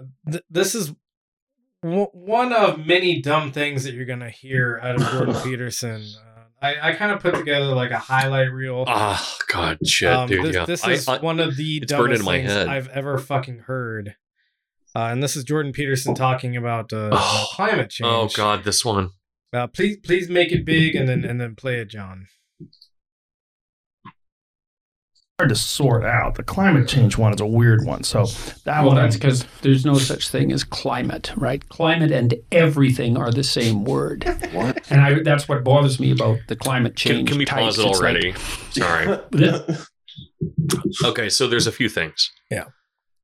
First, what I thought would happen, and eventually he actually hits this word, and I was blown away. But I thought he was having a confused old person moment where he confused the word climate and environment. Mm-hmm. I was being generous to him, and I thought that's what was happening. No. But no, he says environment later, and either he's covering up his tracks in that moment. He's like, oh, fuck, I was thinking of environment the whole time. I'm an idiot. And so I'm just going to like put that on the side to like, pass by and continue on. Or he's saying something that I don't understand at all, which is possible. But the other thing is that he is pointing out, as Jordan Peterson has an incredible tendency to do, which is that he points out a philosophical problem 10 years after it's solved. Yeah. Or before it's after I said it right. After it's solved. Sorry, I'm drunk. Wow. Per usual, I guess. On this podcast? Yeah, but piece of shit. He's pointing out the only useful thing about object-oriented ontology. Sure. Which is the existence of hyperobjects. Hyperobject, there's a lot of different points in delineation. Harmon actually has like a good video explaining all of it.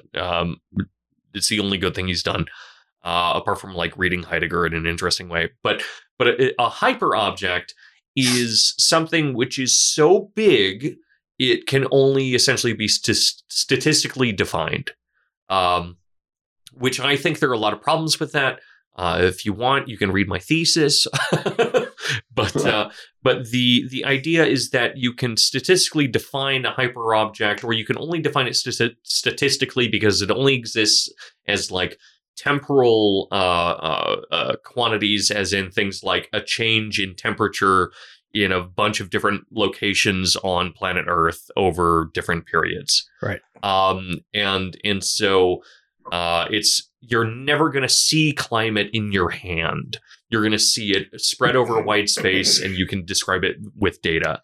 And that it has like a temporal viscosity and all of these different things. Then it sticks to you, which is another way of saying that it has effects, despite its like inability for us to capture it, things like that.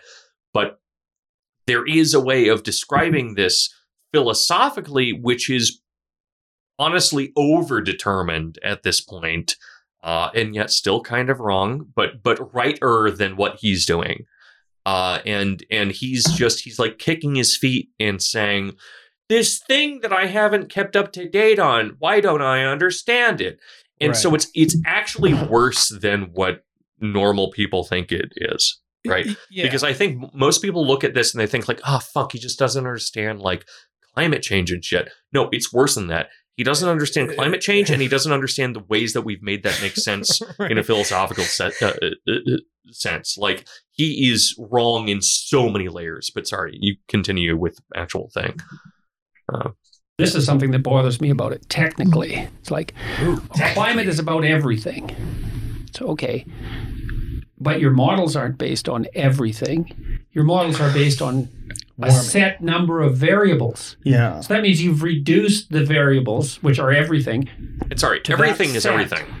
Yeah. Well, how did you decide which set of variables to include in the equation if it's about everything? Imagine that maybe everything is a house, and climate is a grease fire that's happening in your kitchen.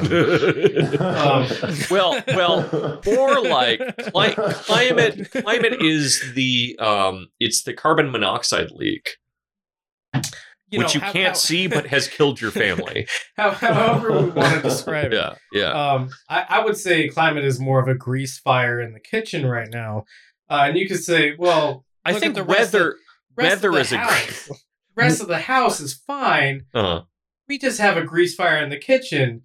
And people are like, yeah, but we should do something about the grease fire in the kitchen. And he's saying, the rest of the house is fine right now. Well, yeah. Why are we worried about the grease fire in the kitchen? You've reduced it to a set number of parameters, right? Which are arbitrary. Exactly. I mean, a good metaphor, and it's essentially the H-bomber guy, like, who are you going to sell your house to, Aquaman?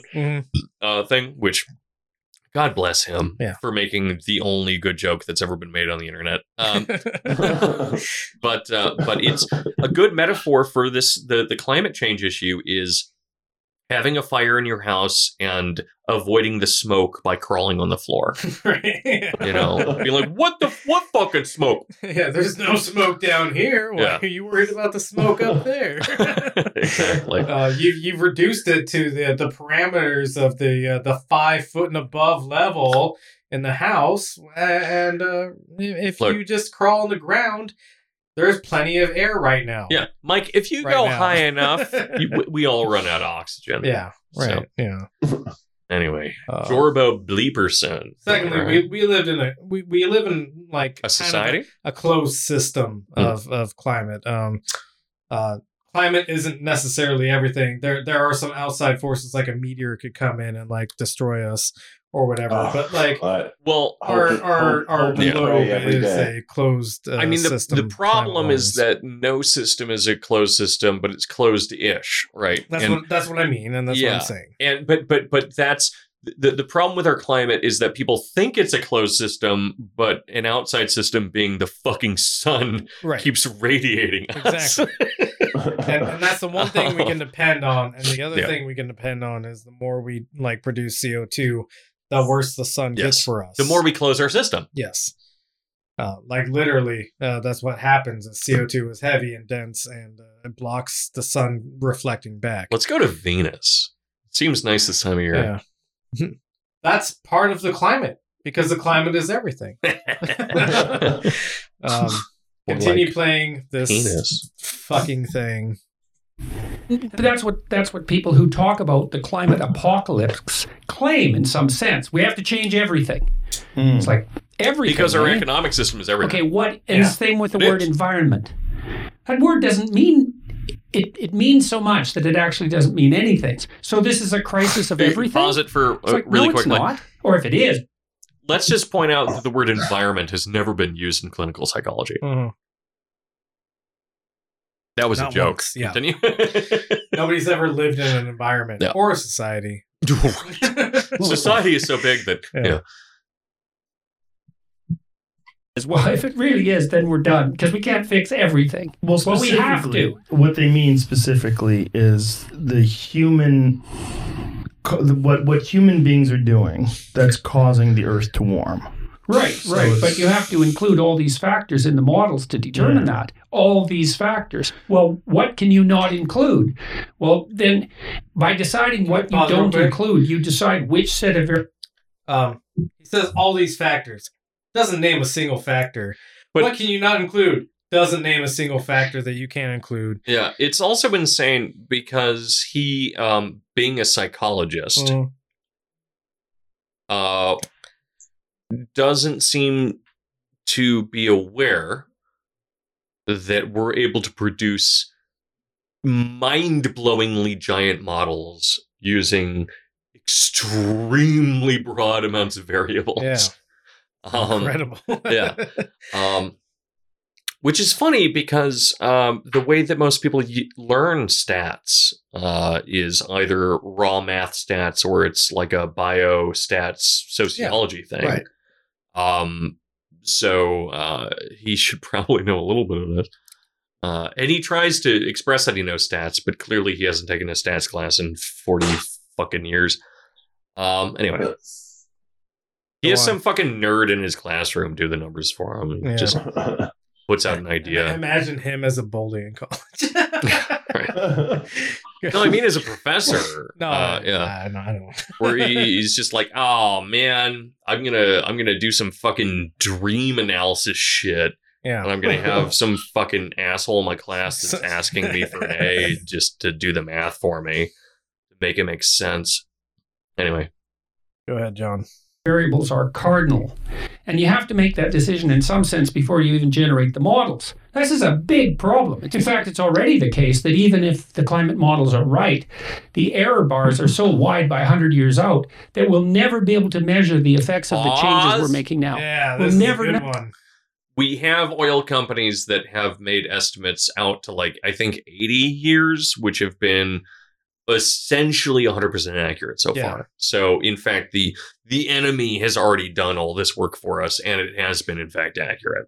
And you know, he's talking about the like margin of error and like predicting these things, and it's like, yeah, sure, we don't know exactly what's going to happen 100 years from now. There could be like some catastrophic event like a giant volcano erupting that like brings about a cooling period because there's ash covering the entire world. There are some cuts in here where in between he was talking to Joe, my friend Joe, about he was essentially comparing climate science to trying to predict the way that your own life goes. Yeah. Which is stupid fucking comparison. Right. You know, because variables do different things. Right. Yeah. Different settings. It's like trying to compare your baking soda to your vinegar. But it's just fucking nonsense. He essentially at one point, I think, says something about how like the future doesn't matter because we can't tell the future. So why try to predict the future? And it's like, well, I mean, again, going back to the grease fire analogy, if you don't do something about the grease fire, like maybe take the pan outside. Yeah, but if you do that, what if you light the world on fire outside? Right. Like you don't know. You never know all anything those grease for sure. Fires that have turned into global fire events. Also, Robert Kelly says words aren't real, and then follows it up with the beautiful Smith quote: "How can mirrors be real if our eyes aren't real?" Damn. And honestly, I mean, these are good points, but no, for sure. But he does get into that during this Joe Rogan thing. I'm not sure if this is something we're going to bring up, which I don't is think so. The words issue. So I'll just bring it up really quickly here then, if that's cool. Maybe. Which is that's not an answer. But he brings up one of his 1,000 problems with postmodernism, which are his primary problem with postmodernism. He doesn't understand it. Yeah, is he ends up saying that postmodernists claim that the only way of defining meaning is through an interaction of linguistic terms. Right. He says it in a dumber way. Definitely a dumber way. Yeah. But I've heard this clip. It's not part of what we're going into. Right. I think, so, yeah. And what he is saying is something that I would hear this from an undergrad and think, well done, you almost described it right. Which is that he's talking about like a Saussurean linguistics concept, right, which is essentially that the only way that we know that one word means something is by its difference in comparison to other words. Sure. Right? A tree is a tree because it's not a dog, a cat, a horse, a house, all of these different things. That's how these words end up defining their meaning. These things not how the concepts get their meaning. And these things may differ from, one linguistic society to another. Also, right? yeah, also true. Like all languages are different. And then, of course, things are different when they're spoken versus written and all these different, like, bizarre variables. But postmodernists are saying that that's how we define language, not how we define ontology, not how we define metaphysics, and not how we define experience. That's not at all what they're saying or what we're saying. Fuck it, I'm a postmodernist. Fuck you. And a Marxist. I did it. God damn. I did it. I'm a postmodern neo-Marxist. But HR is filing your separation paperwork as we speak. Yeah. And your execution paperwork will come shortly separation, execution, the full thing. But go ahead. But that is such a bizarre misunderstanding for someone who is his age and his level of apparent expertise to have. And the only way that you have that kind of misunderstanding, and being someone that's followed Jordan Peterson for many years now, I guess 6 years probably is how long I've been following it. 6-7 years. Time for me. Yeah, like since he came onto the scene, more or less. Like I thought he was kind of interesting at first because I'm like, oh, he's a Jungian, okay. He's going to talk about Nietzsche a little bit, and then he's going to say something that's a little weird, but, God, if only he was that intelligent. Yeah. He hates trans people, but so do a lot of, like, people that I guess I like, and then, it all falls off the fucking map. It's a nightmare.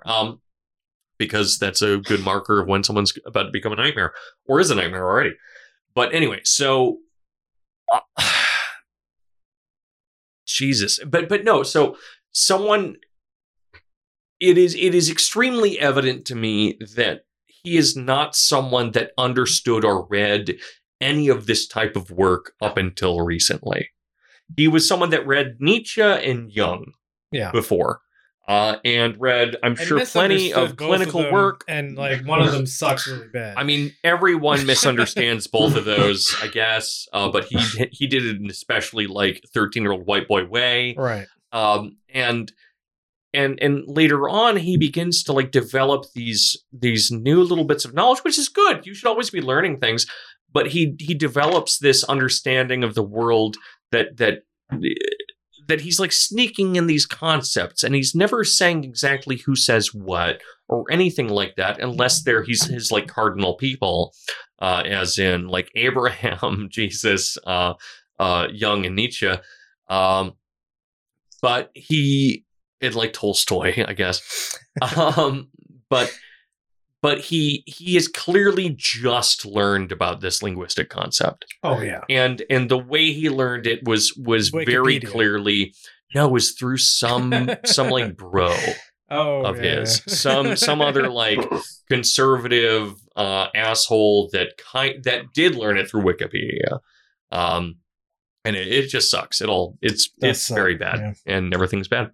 Roll this out, and then we got a couple more clips we got to hit before we call it night. All right, I'm gonna let it roll at least for 20 seconds because I'm gonna grab a beer. Yeah, there's also a whole science signified thing here. What's that? But don't worry. Click play and go get your beer. No, if the changes we're making, to save the climate actually worked. We can't measure it. The errors are too large 100 years out. What do you mean by the errors? Like what errors? Well, good question. Prediction error. So, look, imagine that you're going to predict how your life goes. Okay. Oh, okay. You can kind of do that. I'm also going to be them. You kind of know that tomorrow is going to be somewhat like today. Okay, but how much is next year's day going to be like today? Well, somewhat, but less certainly, because you might get sick, for example. And then over a 5-year period, well, there's much more that has to be accounted for. And so the probability that your prediction is correct decreases as you move forward in time. That's why we discount the future. You went for...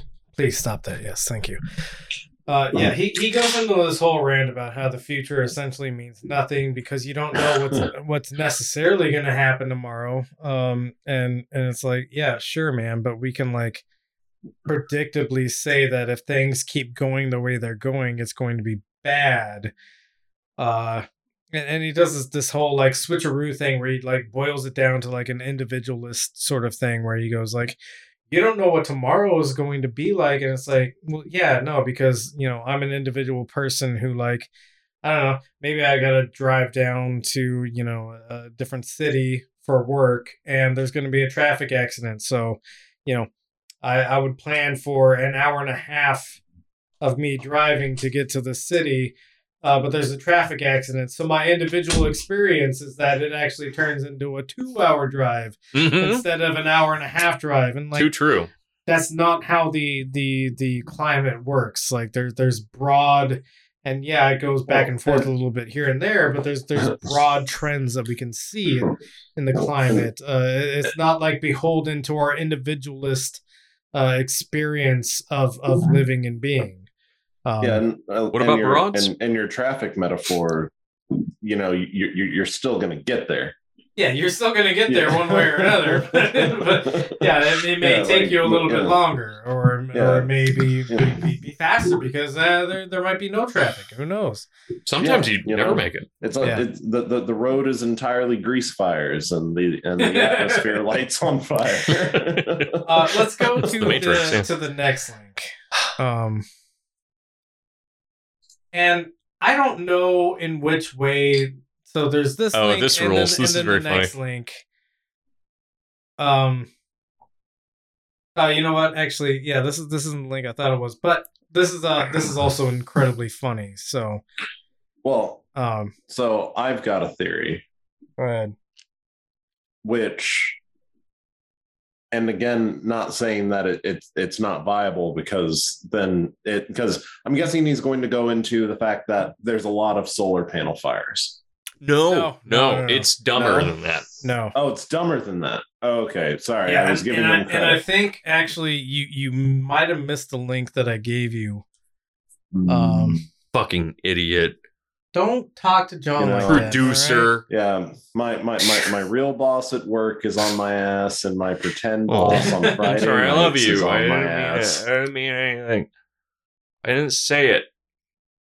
Let's see. Somewhere between. No, I think I forgot to get it to you. Fucking idiot. Oh, so, yeah.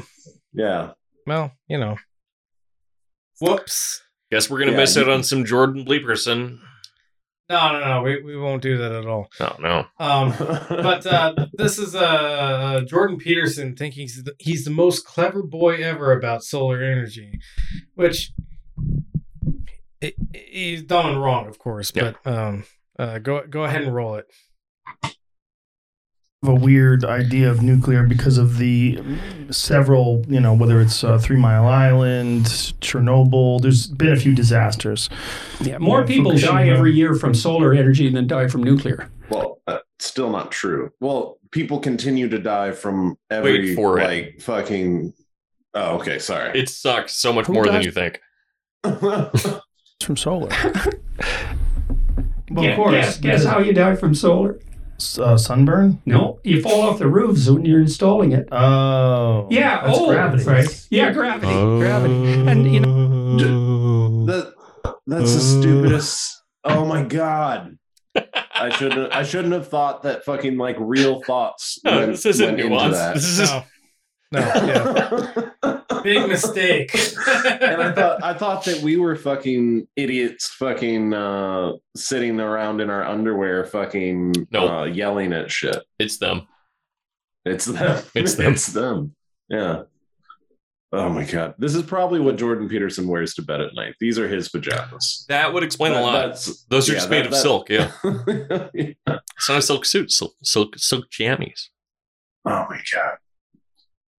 I give up. We got 8 more seconds of this shit. 8 more seconds. Oh, okay. Sorry.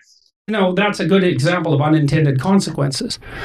Because systems are complex, and when you change them, you think only good things will happen. A weird idea of nuclear because of the several, whether it's 3 Mile Island. That's making me loopy. You know what I'm saying? I just love how Jordan Peterson thinks he's the most clever person on earth, and you can hear it in his intonation and how he says it and how he brings it. Well, Michael, how do you think they die from solar? They fall off the roofs. Huh? Well, never thought about that, did you? Cringe-ass lip.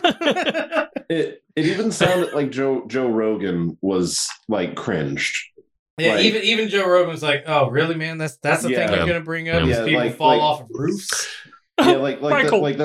That's obviously stupid. Michael. You know, did you know that in Europe they call football soccer? Oh no, they call soccer football. That's Well, I got it wrong, and it was pretentious. Well, you know, good talk. Anyway, next link.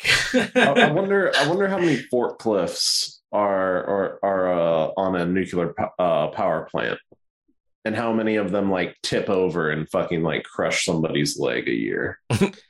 Several, I'm sure. Yeah. Oh yeah. Okay, yeah. Play this.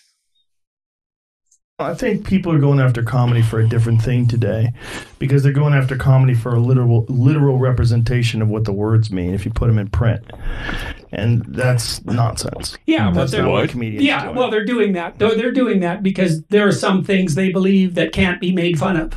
Yeah, but really what they're doing is just looking for targets. They're playing a game. The rules of the game have been established. Comedy violates the rules of the game. Yeah, what are the rules? Comedy take those things. Well, there's a lot of things you can't joke about. Mm-hmm. You can't joke about things. Yeah, there's protected classes now. Mm-hmm. We all know what they are. We don't have to bring them up. You know, whether it's trans people, gay people, people of color, Asian people, whatever those things are. One thing you can mock relentlessly is white people, specifically white males. It's one of those. Well, they are pretty funny, you know. Oh, sure. He's right with that. But this is a funny pejorative that people My dick's will say covered in mayo about, right now. Like a group of.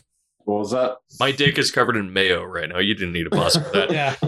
But I will say that before this, if I recall correctly, they were talking about how important games are.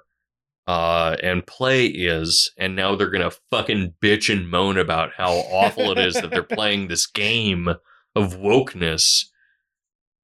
Shit sucks. Does suck, yes. Is it just me, or maybe was Jordan Peterson fucking briefly addicted to meth instead of benzos? Like his like teeth are dissolving out of his head. He was an alcoholic when he was younger. Everybody was an alcoholic when they were younger. That's the true, stupidest thing but in the world. He called himself an alcoholic, which it does cause a weird pH imbalance and can cause, vomiting. And so it can now fuck up his teeth. That's why all the British have shitty teeth. They don't care because they're not real people. They can't see their mouths. Like. I feel like I've never seen this like this like weird expression that he keeps making. This like his weird like Joker face that he's fucking making. Yeah, over and over again. He's got the weird misaligned like lower teeth kind of thing, mixed with just being an old person. And like mixed with like a weird squint. Maybe it's just the dungeon fucking aged him so much, but like I think Joe Rogan looks a bit uncomfortable, maybe even a little terrified. I mean, like Jordan Peterson aged easily 15 years in that fucking dungeon. Yeah, without a doubt. Yeah. Like he looks bad. And he was living on borrowed time before that, I think. I mean, I think he looked like an old guy, but he looked like an old guy that maybe he ate like a salad with dinner, like he kind of sorted some things out. Diet now. Right. But now he only eats a crack of pepper. Yeah. that's his veggies. So one of the things I wanted to point out, and I put the follow-up link that I wanted to have in the Discord, John. So the Discord. We don't have to load that up quite yet, but let's focus on this real quick. Joe Rogan immediately identifies as white, right? Like that, even though he's Italian. That's what we'll get into later. And both of them just kind of agree, like, I'm white, you're white. Yeah, we're both white. But Jordan Peterson claims he's what? Not what we need to focus on right now. Come on. Hold the clip and we'll get into what you're talking Son about. Son of a bitch. Yeah, I'm withholding. You're fucking with my folks. They're primarily white males. Like that's pejorative. Like that's my audience. That's what everyone says. Yeah. Oh, you're talking to those angry young white males. But isn't that funny? That means something negative. It's not funny. But it's horrible. But it's a horrible generalization. All right. So they both clearly identify themselves as white males or people who are speaking to white males. John, if you could please click the link that I provided in the Discord. It's interesting how who you ask, either you're so first off, this is a different thing. Yeah. So first off, they claimed that Michael Eric Dyson is not black. You can look up Michael Eric Dyson, and if you say he's not black, shoot yourself in the head. Just go ahead and do that. Let's do that. Let's just for the watcher, which I don't usually like to do because fuck you people. Go ahead and look up Michael Eric Dyson real quick. Yeah, John, if you could. We prefer the listener here as always. But here we'll allow this to happen. We'll encourage the viewer, I guess. So he's typing it. He's typing Michael. Look, we don't. It's actually coming up right now. Dyson. Can Who you classify that as a black man? Yeah, that's a black man. That's a 63-year-old black man from Princeton University. No, we don't have to like him for everything. His parents were Everett and Addie Dyson. I'm basing this off of his looks. Yeah. He probably had a spouse in 1992 and another one from 1977 to 79. Right? Yeah, he's the British white guy that made the vacuums with the high-tech shit. Anyway. So, I don't think anybody in this room or John's room would say that this is not a black man. I mean, yeah.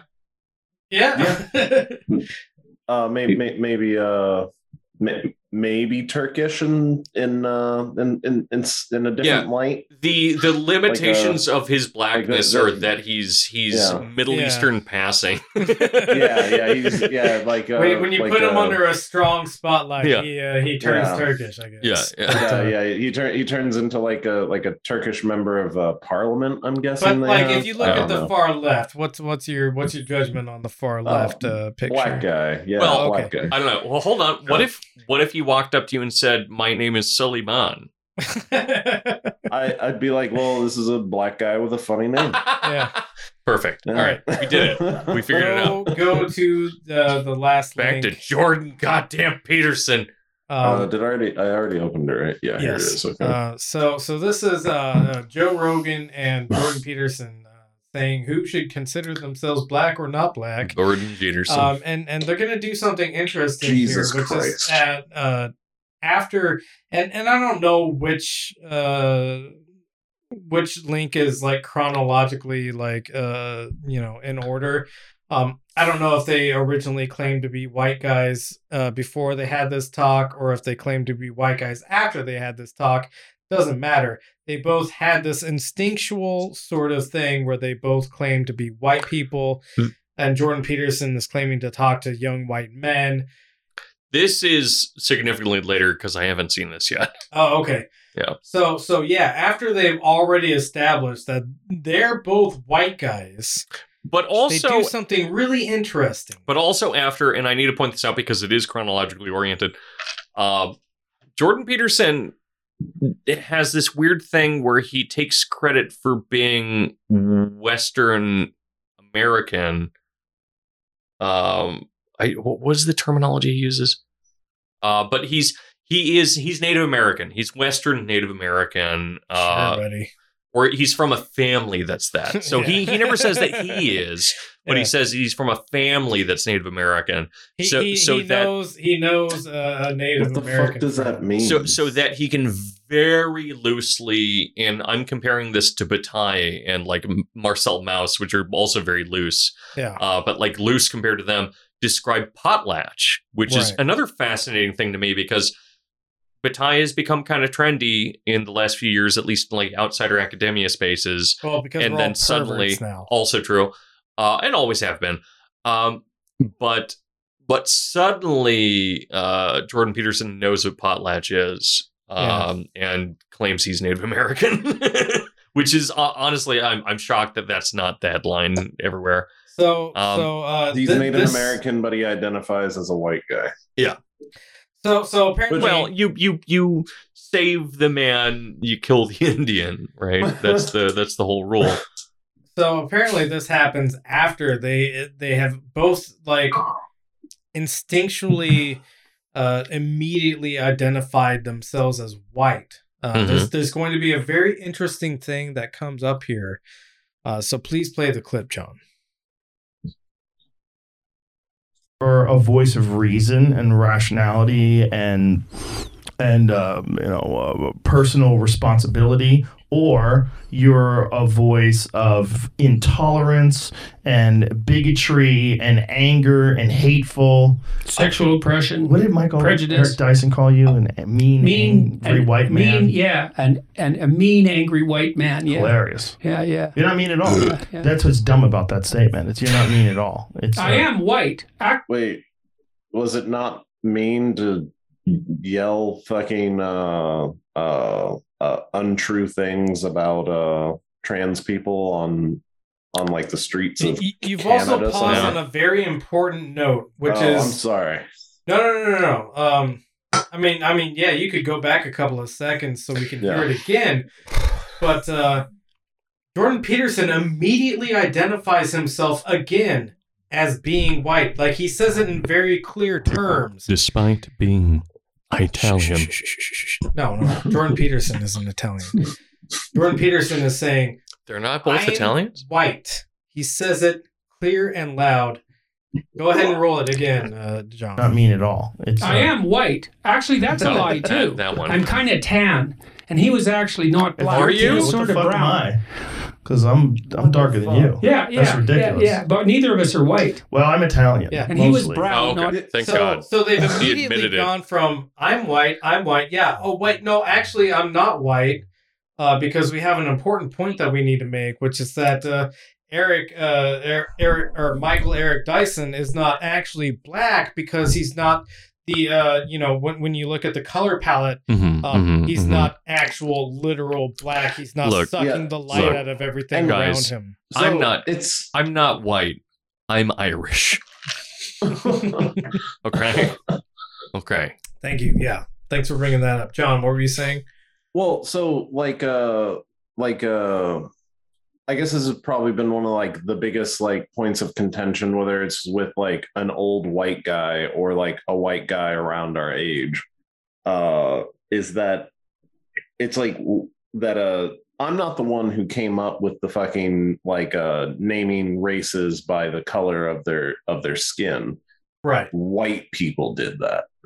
And yes. I'm not, and like we're all not like most people fucking who aren't racist aren't actually hung up on the actual color. Like I've got a Native American friend who look at you meets the federal government's like blood quantum, raised culturally as much as I guess like you can these days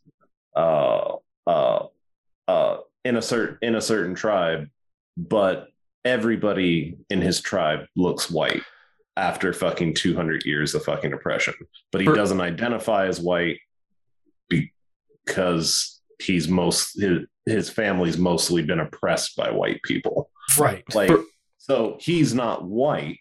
So they're reducing it down to like the actual color on the color wheel that you are. And that's not what it is at all.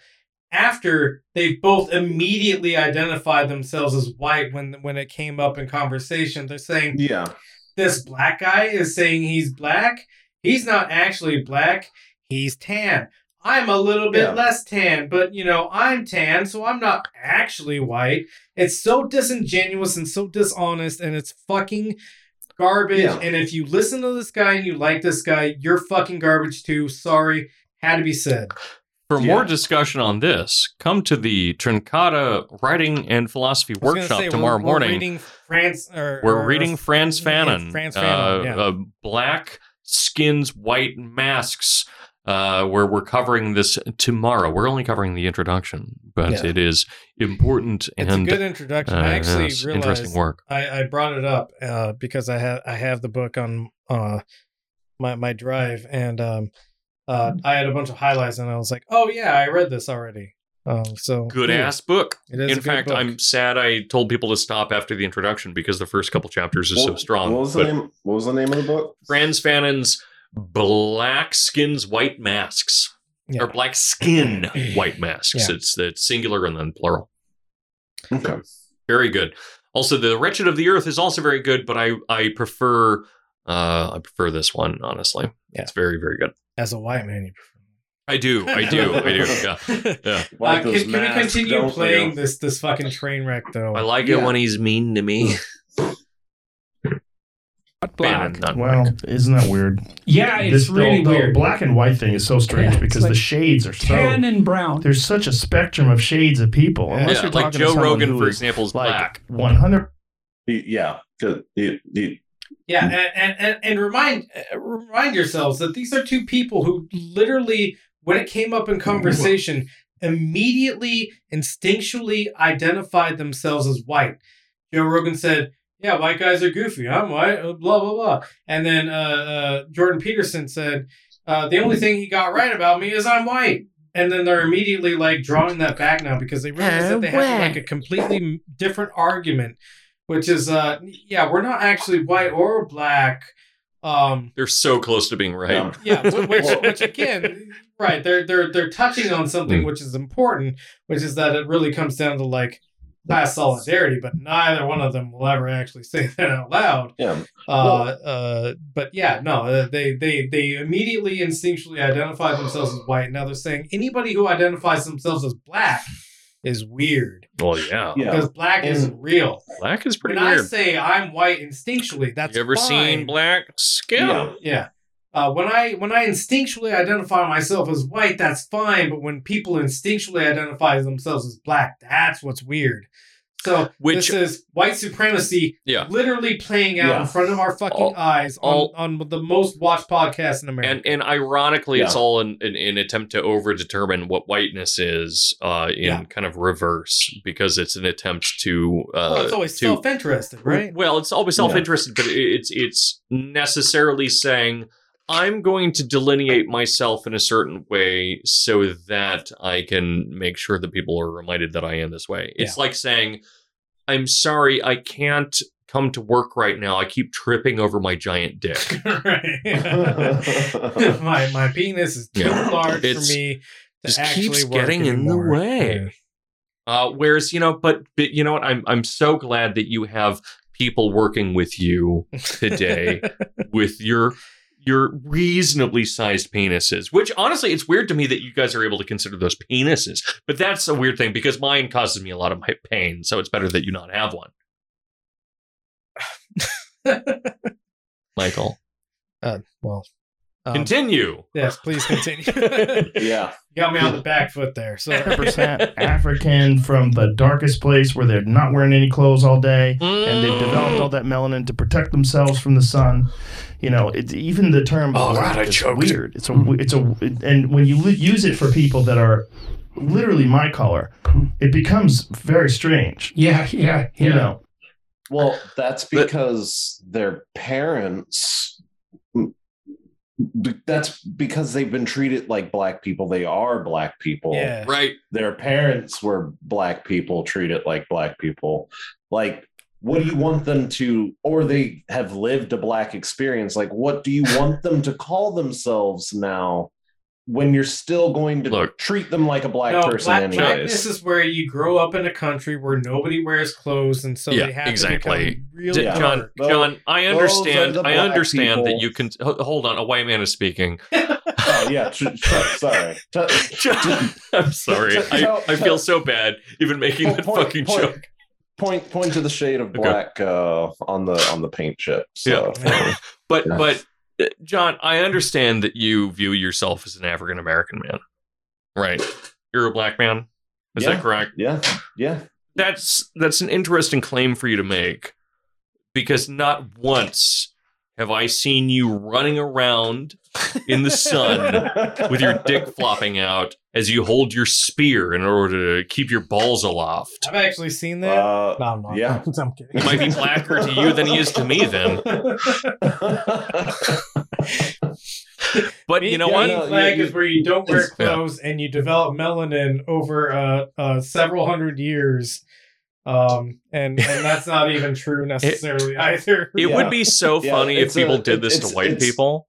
It's not all like the rape in my family history that made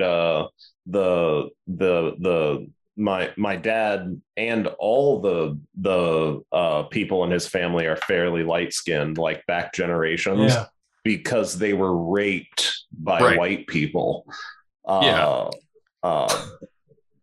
now, because we don't need to run around naked, that's actually what's lightening us up. Exactly. Thanks for do it every third Sunday. We get naked and fucking chase a tame cheetah around the yard. Well, yeah, you got to keep the skin color intact. That is somehow less offensive than what I thought you were going to say. I mean, no one knows that I'm white because I only eat lutefisk when I'm like in my walk-in closet. I don't want to know what that is. It's gelatinous fermented fish. Yeah. Oh, what the fuck? The bones themselves are gelatinous. Yeah. That shit sucks. What? That's Methodism on a plate. There was this. It rules. Oh, this maybe Lutheranism. Clip I watched. I don't know if you guys ever watch British TV, but. There's a show called... Fuck you. Who's white now? I'm white. You watch British TV. I'm white because I wear clothes in the sun. That's true. All right. Yeah. No, but the show called QI, like some years back, had this segment where they called a random Swede. And this Swedish guy picked up, and the question they asked him is, why do Swedish people eat a fermented fish? Yeah. And the Swedish guy replied, a lot of people in my country wonder that same thing too. but let's be entirely clear here. When we're talking about Swedes, we're talking about things like pickled herring, which is fucking delicious. No, gross. It's so good. It's so good. Versus something like lutefisk, we're not going to entertain which is white made of hate.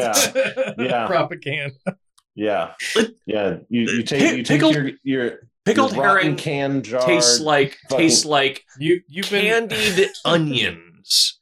Like it's sweet and a little sulfuric, and it's very pleasant and mild. You've been overruled by the tannest members of the Benzo Rehab. This is the only time that I'll ever disagree with you guys on food, probably. I love halibut. What you just described doing to halibut, it makes me want to burn your house down. Well, that's why we're doing it to herring, sir.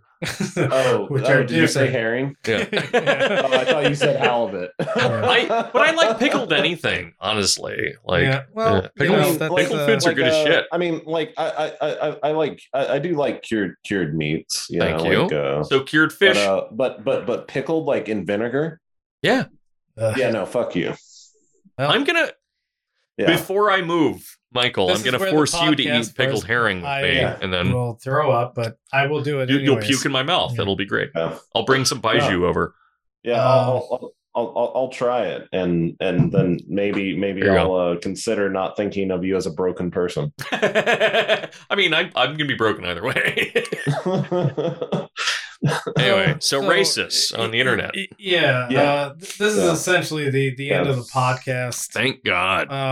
But I think we did pretty good. Well, I mean, depends what you. Dorian, do you have any things you want to throw out there before we move on? Move on to the end? Well, I mean, no, we're at the end. Before we move on to Are you asking me for pitches or comments on Jordan Peterson? Pitches before we go to the restroom and kiss each other all night until we go to sleep. We are going to do that, but I'm going to cook steaks first. Yes, that is the plan. We are reformatting the Patreon a little bit, or I am, for Trincata, so that people are paying less and get more. But I may be adjusting it so that only people that are willing to donate something are able to join in. So at least for the time being, you can still join us without paying any amount of money if you go ahead and either send Mike or myself a message. Again, if you do want to pay money, $5 a month, I think, is going to be the basic amount that I'm going to ask from people. Patreon.com/Truncata, TRUNCATA. And we do literature and philosophy talks Saturdays, 11 a.m. until 2 p.m. PST. Also, if you hit up schizotopia.net or schizotopia.pod on Instagram, I just did an episode with him defending and shitting on the new Matrix movie and all the Matrix movies, and also one surprise movie that I won't tell you about right now. So check that out. And also Layer 22, I think is what they're called, the folks that sent us shirts. Oh, yeah. They sent us an inverted pneumogram shirt so they can't get sued by Urbanomic. I tried to wear it today, actually, and I don't know if it's like the wrong size or something, but it was choking me. So they are a little small for large. Yeah. Mine was pretty tight. But you got a thick ass neck. That's true. It's true. You got a thick boy neck. But yeah, so you should wear a bow tie. I would never, actually. So, but anyway, so check them out. They make cool shirts, and they sent us stuff. So again, like, not a sponsored thing, but they did send me something that I like. So, bring them up. Otherwise, I think that's it from me. Cool. John, do you have anything? We know what it is. Yeah. I was flapping my dick around on my Instagram again. I didn't post any pictures. Just words of wisdom. Okay. Yeah, viewers and listeners, continue to not be weird, gross, racist. If you're not, or unless you are. So I don't know why you're watching the show, I guess. But that's for me. Not really like a pitch or anything, for but Dorian. Yeah. I guess that's cool too. Yeah. Remember to eat your pickled herring. Racist. All right. So as a final note, the Benzo Rehab Dungeon is and always will be a free broadcast, but you are welcome to help support us if you would like to do that. We would appreciate it. It all this is just being paid for by my wage slave earnings. That's dramatic. I rub his penis occasionally. We all live under wage slavery. We all live under bridges. But if you would like to support this, please go to patreon.com/Benzo Rehab Dungeon and donate whatever you can. Again, nothing's ever going to be locked off, so not required, not expected. But cool if you do it, cool if you don't. As always, we love you. Please take your medicine. Please take mine too. Make sure to share with your friends.